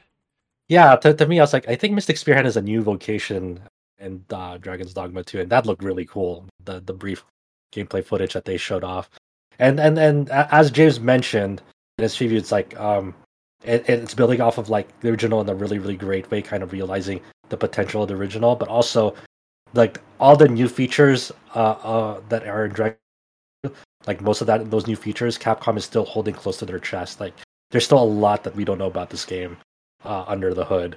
So it's pretty much, I think, this initial press blast for Dragon's Dogma 2 is to kind of get everyone else caught up to speed of like what's Dragon's Dogma, pretty much. And that's a hard thing So to convey to people, to be honest. I looked it up. So yeah, Magic Archer is returning. The other game had Mystic Knight. But one thing that's kind of that I forgot about is that this game clearly shows 4 starting professions: uh, fighter, archer, thief, and mage. And Dragon's Dogma 1, Thief and Archer were kind of together as Strider. And then Yeah. Ranger was an advanced class and Assassin was like a hybrid class. So basically what I'm saying is before you had 3 starting classes that could tier up or hybridize, and now you have 4. So basically I'm expecting to have a significant total number much higher than in the previous game. Yeah. Because now you can And hybrid them, multiple ways. so I we'll want to see see. the Magic Thief, the Magic Assassin. Ooh. I don't know, well, I guess that would be like an Arcane Trickster, like in Pathfinder or D&D. Damn, I think I just figured out my Dragon's Dogma class. Whatever the Magic Thief is, that was gonna be me. Dang. Yeah, I'm kind of eyeing Mystic Spearhand already, but who knows? They might. There's still so much we don't know. So When, and there's also, aside from James' preview, there's also some other outlets that have taken recorded gameplay footage on their own, on their hands-on with Dragon's Dogma 2 at TGS. So yeah, I remember I skimmed the one for IGN and like a cool. Obviously, Dragon's Dogma 1 had this too, but it's just nice to see like little small details carry over from the first one. Like when you have a warrior pawn, when you go up to them, that warrior pawn could be trained to just go up to an enemy and throw it at another enemy. Just pick that fucker up and then throw it at another. So good to see it. Good to see. Yes, I know I've said that a few times, but damn, like 2023 was a crap ton of games that we're still working our way through, and 2024 just doesn't look like it's letting up at all. Still no release date for Dragon's Dogma 2. So yeah, I guess we don't know for yet. sure that this is 2024. Oh, I guess the only other thing I didn't mention was we already knew this based on just like the key art, but there is a clear second civilization, second kingdom of the Beast Ren, which is of course an option for your playable character as well. And they talk about how the cities of the humankind. I don't. Do they just call them humans? I forget what they actually call them. But yeah, the human looking people, and then the Beast Ren. And the Beast Ren, they say, is like a much older city, and they show like footage of them walking through like the city streets and the market stalls and things like that. And there's different quests in both, and kind of it gives a idea of a much more expansive world in the first game, which had like Grand Soren and just like a few areas around it. So yeah, that's also a key part of this game that we haven't quite seen exactly how that comes into play yet. But they did show, what we have seen in the gameplay footage from other outlets is you still consume stamina when you're running out in the field, not in combat. I'm sorry, they kept that. Well, don't worry, I'll find a hex editor, or maybe I'll trust that they balanced it better, and you don't just sit there and huff and puff every 20 seconds. Just trust in the Itsuno vision. Yeah, I trust in Itsuno. We did get a new trailer also for the upcoming Dragon Quest Monsters: The Dark Prince. This is the Dragon Quest Monsters 3 spin-off coming out in December. It is not a spin-off. It is a mainline title over in Japan, Dragon Quest Monsters 3. Well, I meant like it's using a lot of the same characters from Dragon Quest Monsters 3, right? It's using... You go, Adam. Yeah, okay. Explain it to me. It's the Dragon Quest Monsters sub-series. This entry is set in the same world as Dragon Quest 4. Okay. Is that what we're getting at? So it's a spin-off of the main series. If you're getting technical, it's a mainline Dragon Quest Monsters game. Yes. There you go. And it's a prequel to 4, or is it It's like concurrent. Okay. I guess. It's weird. Okay. So I thought it was 3, but I guess it's from 4. Okay. Sorry about that. But yeah, that's coming out in December. Go ahead, Cal. I was gonna say, well, there's a Dragon Quest news in Tokyo Game Show. Still nothing for 12 or that HD remastered that they showed once. Well, it makes sense because this is the one coming out in a couple months. They were always going to give a chance to like, hey, support our game that's coming out before the end of the year. So I think this was kind of expected that we'd see this. And then of course, like we talked about this last time, we do have the demo that's available. That was announced last week, so you can get a feel for getting your monster party getting ready for the full release. One of the ways they've been marketing this is they do they did this both like with I believe last week, and then also alongside the press release here, is kind of talking about the memorable locations and characters that you also might recognize from Dragon Quest IV. So I haven't played this game, but like he says, you will find settings such as Zenitha and Rose Hill and Diabolic Hall Like I don't know if these are locations in Dragon Quest Yeah, 4. they are. So yeah, it seems like if you've played Dragon Quest 4, you're gonna get a lot of little like nostalgia look-ins and teases for this game, which is kind of fun. We got new. I don't think I saw a trailer for this, but we got some just details and screenshots for the upcoming Persona 5 Tactica. And in addition to this, I do know that James was able to go hands-on with it. I didn't dive too deeply into this, what they showed here, but I don't know if anyone who's played, like, because I haven't even played Persona 5, if people have seen anything interesting on this Tactica, or if we're kind of at the point where it's launching in a little over a month. Just wait for the launch. Yeah, I mean, it's kind of going through the motions of like just detailing more of the stuff that you can do in the game. But it's fairly, I don't know, standard for a strategy RPG. You know, see some tougher enemies. You can interact with the environment in certain ways, and yeah, I mean, it's just around the corner. And I guess the big thing here is like, everyone can equip a sub persona. You know, it's not just tied to the main character. Like everyone has an additional persona aside from their main persona. Let's see. I'm making sure I didn't skip anything. Oh, here's one I accidentally skipped.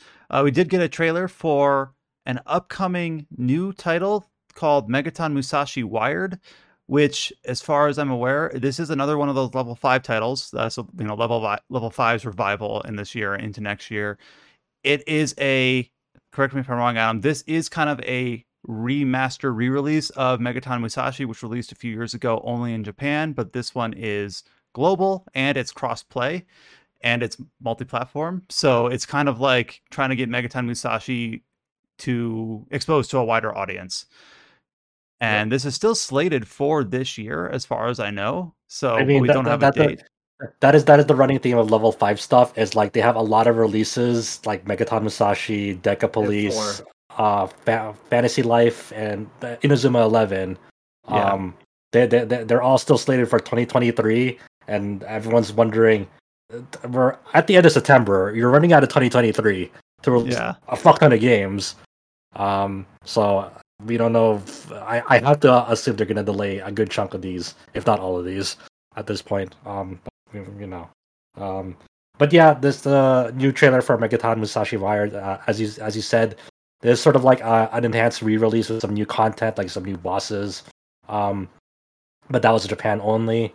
Aside from cross-play, there's also supports cross-save between PS5, PS4, Switch, and Steam.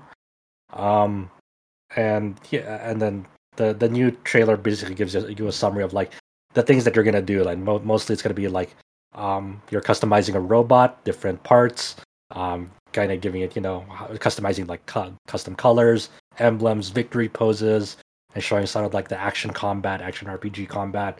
And unlike say something like Armored Core, like the online element is a lot more involved. I think there's some sort of like PvE online element to this game as well when you play with your friends, other people. And yeah, it's coming to the West as well, and we just don't know if it's going to be this year. They keep saying it's this year or beyond that.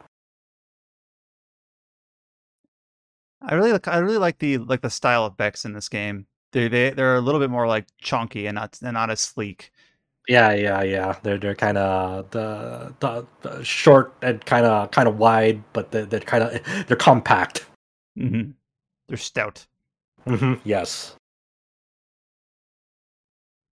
We talked about the announcement of the newest Vanillaware title last week, Unicorn Overlord. I noticed whenever we tweet about this, it gets a lot of following, mainly just because I think the art is so good. And speaking of that, we got a big batch of like character portraits, screenshot, and general artwork for this game, alongside some of the gameplay details as well. Because this is obviously Vanillaware has dipped their toes into like a visual novel with Aegis Rim, but now this is dipping their toes into like a strategy RPG.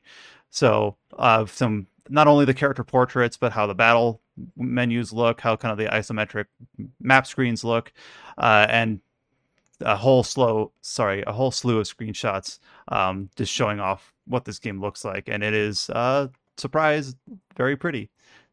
Yeah, It's kind of just kind of giving you a detailed, like, like a first look at, like, hey, here's the protagonist, here's some of the companions that he has, and then kind of the antagonist, and obviously, just I think aside from people just waiting impatiently for March 8th, for this to release, it's just like every screenshot they release, it's like it's always just good to see new vanilla Vanillaware artwork, new Vanillaware anything really.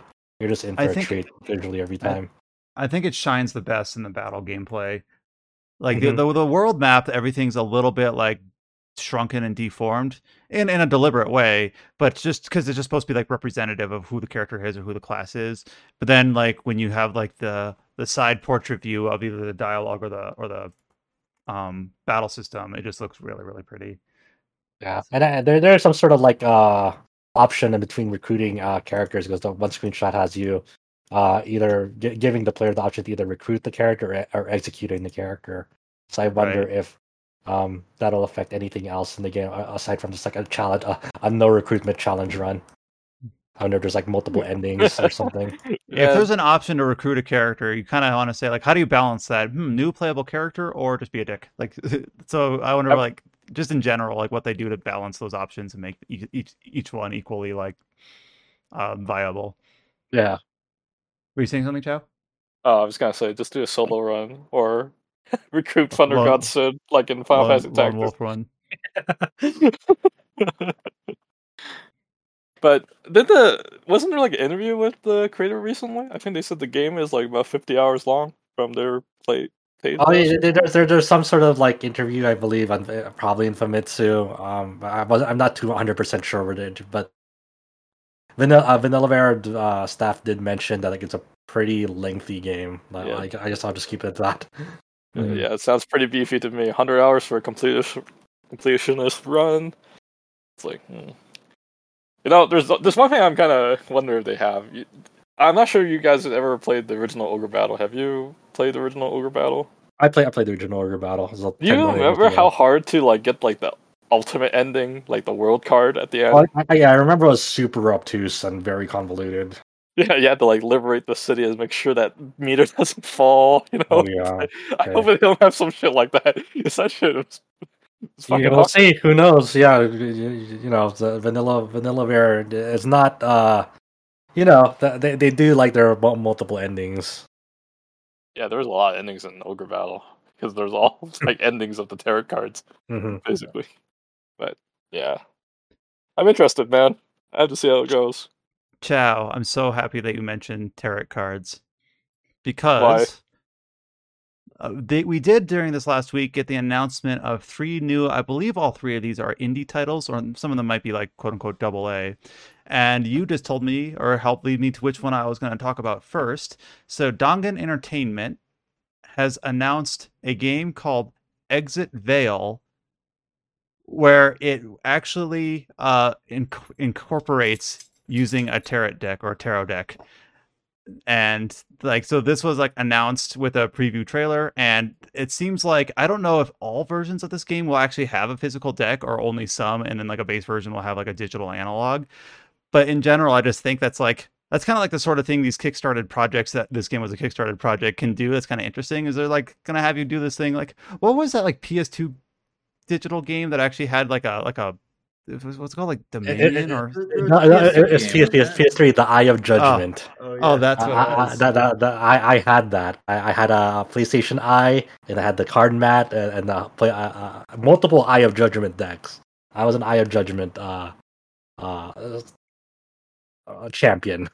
Yeah, what's a good word for this? What are you gonna tell me next? Are you gonna tell me you're an anti-meta gamer of Yu-Gi-Oh or something? No, I mean I also played Yu-Gi-Oh too, here and there when I was younger. But you don't understand the anti-meta meme. No, I don't know the anti-meta meme. No, but Eye of Judgment was a really, really cool concept. I mean, like it didn't have to be the most interesting gameplay, but the novelty was so cool because you would have the PlayStation Eye up on a stand, looking down at the mat, and when you put down a card on the field, like a monster would materialize on your game screen. And so you'd have like footage of like real time footage of like what it's showing on the what's in front of you, and then obviously on the screen the monster will materialize as well on the screen. It was some really cool tech at that time because it reminded you of like, oh man, if you were a big fan of like say like Yu-Gi-Oh, for example, and you wish like you'd see the monsters when you play them, it was basically fulfilling that dream. It was great. So you can't pledge anymore, but when the Kickstarter was live, it looks like the game itself was about $25, and then getting a tarot deck was about $50 separate. So, and then I'm going to, and again, this is Dangan Entertainment's Exit Veil. The Well, it's developed by developers. Cherry Mochi, who did Tokyo Mhm. Dark, which I believe Yes. Josh played. I did. Oh. It was a neat horror game. Yeah, so I went to their official website and seeing if I could see anything about the deck and how it's incorporated. And there's a lot. They have a pretty large press kit, so I won't probably dig through this too much. But just the concept is pretty fun. It looks very atmospheric. It's just a short little teaser for the game, but I just thought it was like an interesting concept. And Chow had mentioned a tarot deck, so I figured, I'll use that to launch off into one of 3 indie game projects that have been announced over the last week. Another one that just got a very, very quick look in is it looks like they're calling it a combat and exploration RPG, but it looks more like a blobber to me, like a first-person dungeon crawler from Acquire called Scars of Mars. It looks like a cross like sci-fi horror, but a first person's perspective on a grid. It kind of reminds me of like what a Legend of Grimlock or Grimrock, yeah. Grimrock, yeah. things like that. It talks about it's procedurally generated. But so the thing, you're gonna get to it. Go for it. No, go ahead. Okay, so like unlike Legend of Grimrock, you remember how Grimrock is like sort of turn based, Right. where every time you move, the like enemies will move around you.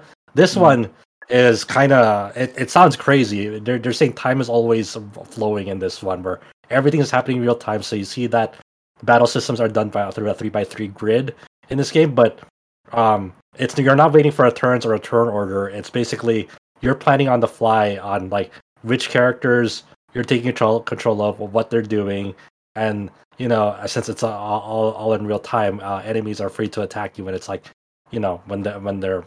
when it's kind of quote unquote their turn to attack almost. So that's kind of the main thing about this game. They're kind of also talking about that there'll be some sort of like class system where you can combine it with like different frames and weapons, and it almost sort of has like a rogue-like progression, because they're talking about like how when you like talking about starting runs in this game. So yeah.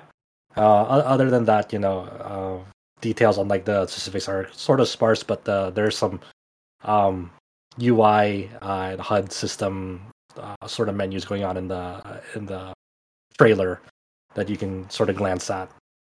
So it seems cool. The way they represent the grid at the bottom is pretty fun. Yeah, Like where the it's enemy pretty. is, where the player is. It's very visually catching when they go to like the battles in this game, because it's so there's so much going on, and it's kind of like almost sensory overload, and you're trying to make sense of what's going on, and that's kind of what catches your attention. It's like, wow, huh? To me, this seems like an Adam game. Oh. And Adam's like, okay. Oh. And the last indie game announcement of the last week, that at least that we caught here, is Gamera Games and DLU Studio have announced Abyss Fantasia, which to me kind of looks like a cross between that Wildermyth game that Adam covered before, as well as that just the concept of Made in Abyss, which is a game, of course, had the game adaptation that we talked about last year that Josh played. Only this one doesn't have that art style, just the concept of traveling deeper and deeper into an abyss. The art style is more kind of like Western comic booky, I guess is how I would describe it, or almost like Western graphic novel, with like comic panels and things like that. So this was just announced at Tokyo Game Show. It is slated to release in 2024. Again, the name of the title is Abyss Fantasia.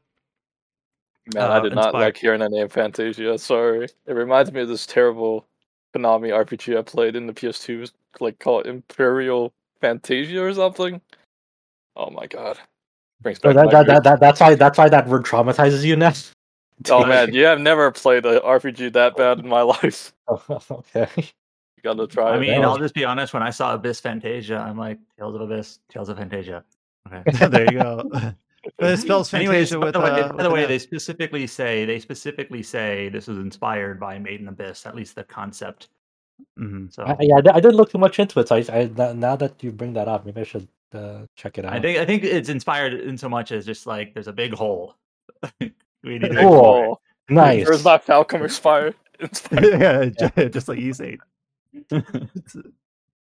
But okay, Yeah, so at least before we close out the podcast, I at least wanted to make sure that we called out Exit Veil, Scars of Mars, and Abyss Fantasia as but announcements. also that kind of... James also checked out a pretty cool indie called Witch and Lilies. It is a Yuri dungeon RPG. He called it, and this it has a pretty interesting cast because the Makoto Kedoin. I'm so sorry if I'm like pronouncing your name incorrectly, but the one who was responsible for like Death and Request and Corpse Parties like scenario.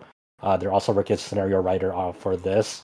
So he went to go check out this Witch in the Least title at TGS that I wanted to call out because it's something like, we didn't know anything about it and he just kind of went into it blind and, was very, very impressed with what he played from it. And that's being developed by Stromatosoft and also published by them. And it seems to be like a dungeon RPG experience, sort of coming to PC sometime in next year. So just wanted to give that a shout out for James because I know he's also been, aside from like the big titles, like Infinite Wealth and FF7 Rebirth, and East 10, even though we don't have anything. Yeah, even though we don't have anything officially Western facing for East 10, he did play it well over at Tokyo Game Show. Yeah, so he's also checking out some smaller things. And then I'll let him talk about this next week. Yeah. I don't know if he's back next week or the week after. But he did put up, as we're talking about level 5, he put up a preview for Deca Police, which is kind of like that Cyberpunk ATB gauge, like turn-based RPG that they announced earlier this year. And he has his title says it might be TGS Game of the Show, and then he was talking about it in chat how he thought it was really, really surprising, and he thought really highly of it. So I'm interested to hear him talk about Deca Police next week to see like exactly what was. Obviously, we had the feature up on the site as well. Sorry if you hear my dog's collar behind me. Hi, doggy. Yeah, he'd be good. He's like, you've been sitting here for 3 hours. I want out. So Deca Police, obviously one of those games that is still slated to come out this year, like all the other level 5 things. But James thought really highly of it. I'm eager to pick his brain when he gets back about what he saw in Deca Police. So, and I think that I know I've had a bad habit of accidentally skipping headlines, so I think it covers all the things. I mean, the thing with Tokyo Game Show is they initially get a trailer, and then you'll get like a stream or a panel that will replay the trailer alongside like dev commentary or additional footage, and then you get like other things alongside where you get the interviews in different publications. So I'm sure other things for example, this is just a small thing. During the Saga stream, Kenji Ito was talking about, he's the composer, like all the different music he's composed for it, and it's just sort of amusing. I mean, it's not really surprising. He's like, for the magical girl character, I had to watch and read a bunch of magical girl stuff to like know what sort of music I should make, fun stuff like that. Yeah. So, wow, guess he's probably watching hours of Madoka, probably. Well, not only just that, there's a lot of other magical girl stuff out there beyond Madoka, Good on Ito for doing research on that. I mean, he's a dedicated composer. He gives it his all every time. The last headline that I see here is something for this week. We're going to get a Sword Art Online Last Recollection demo. The demo will be available for consoles, so PlayStation. Isn't and that Xbox. one the All-Star one, the one with all the cast all in one? Yeah, everyone's here. Yeah, the Last Recollection. But yeah, once again, the demos are only for the PlayStation and Xbox platforms. No PC demo. Kind of the norm, but there have been some cool people like Square Enix who still believes in PC demos. And Exceed also with Silent Hope. And that covers us for our first go through of everything that came out of Tokyo Game Show. Of course, we will likely revisit a lot of these as James returns and recounts his experience. But we've made it through. Or I guess we still have a few weeks of September left. Or I guess when we next meet. Oh, that reminds me, I won't be here next week. Sorry, guys. So there'll be one more. There'll be one more podcast in September, but I won't be here. Where you so going? I'll just have family in town, so I won't be going anywhere. But you I say won't you gotta be go to available. France or something. Oh, nope. I wish. So one more week in September, we'll wrap back up all the Tokyo Game Show announcements. Of course, we're going into, as Adam said earlier, a pretty busy October and November. And then at that point, we have to start thinking about Game of the Year, I guess. I'm like, oh boy. So it's coming to a head pretty quickly. Thank you all so much for listening. All the features that we talked about and even more that we didn't are up on the site, including all of James's previews and impressions for everything he's played at Tokyo Game Show. You can go to rpgsite.net and you can filter by articles if you want to filter out all the news posts or guides. You also do have all the news and all the trailers and all the release dates up on rpgsite.net as well. Adam, when do you think you'll be publishing the first version of that 2024 page? Just curious. Maybe this weekend. All right, so yeah, keep an eye out for that. I don't think we expect any more announcements really soon. I usually wait till after Tokyo Game Show because we usually get a handful of dates, and usually the next set of dates comes in like November. Right. Yeah, So, Game Awards era, Jump Festa, that sort of timing. So yeah, I think the only thing potentially because of the Tokyo Game Show wrapping up, the only other things relevant to our sites, I think there's like a Sandland event. So they might announce a release date for that, but that's about it. So you're saying we got all 4 months to clear our backlogs before all the big major releases come out? Okay. We're never gonna clear it, Chow. Chow. The problem with you is you have to start a game that came out this year. He did, and that's beyond Star Rail. And I know it's a big ass. Full-time job. Did Octopath? Okay. Congrats. Oh, yeah, they did do Octopath. I know. I don't always play the current releases on time, but I also did the Rune Factory Free special. It's okay. We're getting there. Oh yeah. I forgot to say that. Is this a remaster? Remastered. Yeah. Well, Nathan did put up a Rune Factory 3 special review up on the site. So yeah, I still put up 100 hours in Rune Factory Free special. And being serious, like Adam talked about Vampire as well, which is not a new game. So that's the hard thing, is that every time you take the time to play something that people have good word of mouth or you're interested in, then you get even further behind on your backlog. That's hard. I wish I could talk more about Arcturus. I think I would need 4 hours to fully explain this whole game. Okay, well, you can go record your own podcast. An Arcturus spoiler cast. 20 years in the making. Featuring Chow. I think people will tune into that. I was gonna say, go watch the opening, guys. It's done by the same studio that did Aeon Flux, if anyone still remember that thing. Random. Very pretty. All right, we should wrap it up. All right, I'm sorry. I was looking at this Arcturus opening and getting distracted. You can find RPG site on all the social media networks. You can find us on Twitter, Facebook, YouTube, and Instagram. You can join our Discord by hitting the link at the top of the rpgsite.net homepage, or go into discord.gg/RPG site. And we will be back next week with another episode of the Tetracast. We will be back, not you, next week. I will be there in spirit. Getting over. Oh, so now I'm just now realizing, I guess that means I have 2 weeks to get to Phantom Liberty. Hooray. Maybe I'll finally start Starfield. So we'll be back next week. You will all be back next week. Thank you for sticking in there with this long podcast. We had a lot of news to cover, but back to back, we got everything knocked out from the State of Play, Nintendo Direct, Tokyo Game Show, RGG Direct, everything else. If you have any feedback, please go ahead and give us a rating on whatever podcast service you listen to. Give us a comment on our post on the site page. We love reading those. Let us know what we're doing well, what we're doing poorly. And until you hear from us next time, stay safe and take care. And we will talk to y'all later.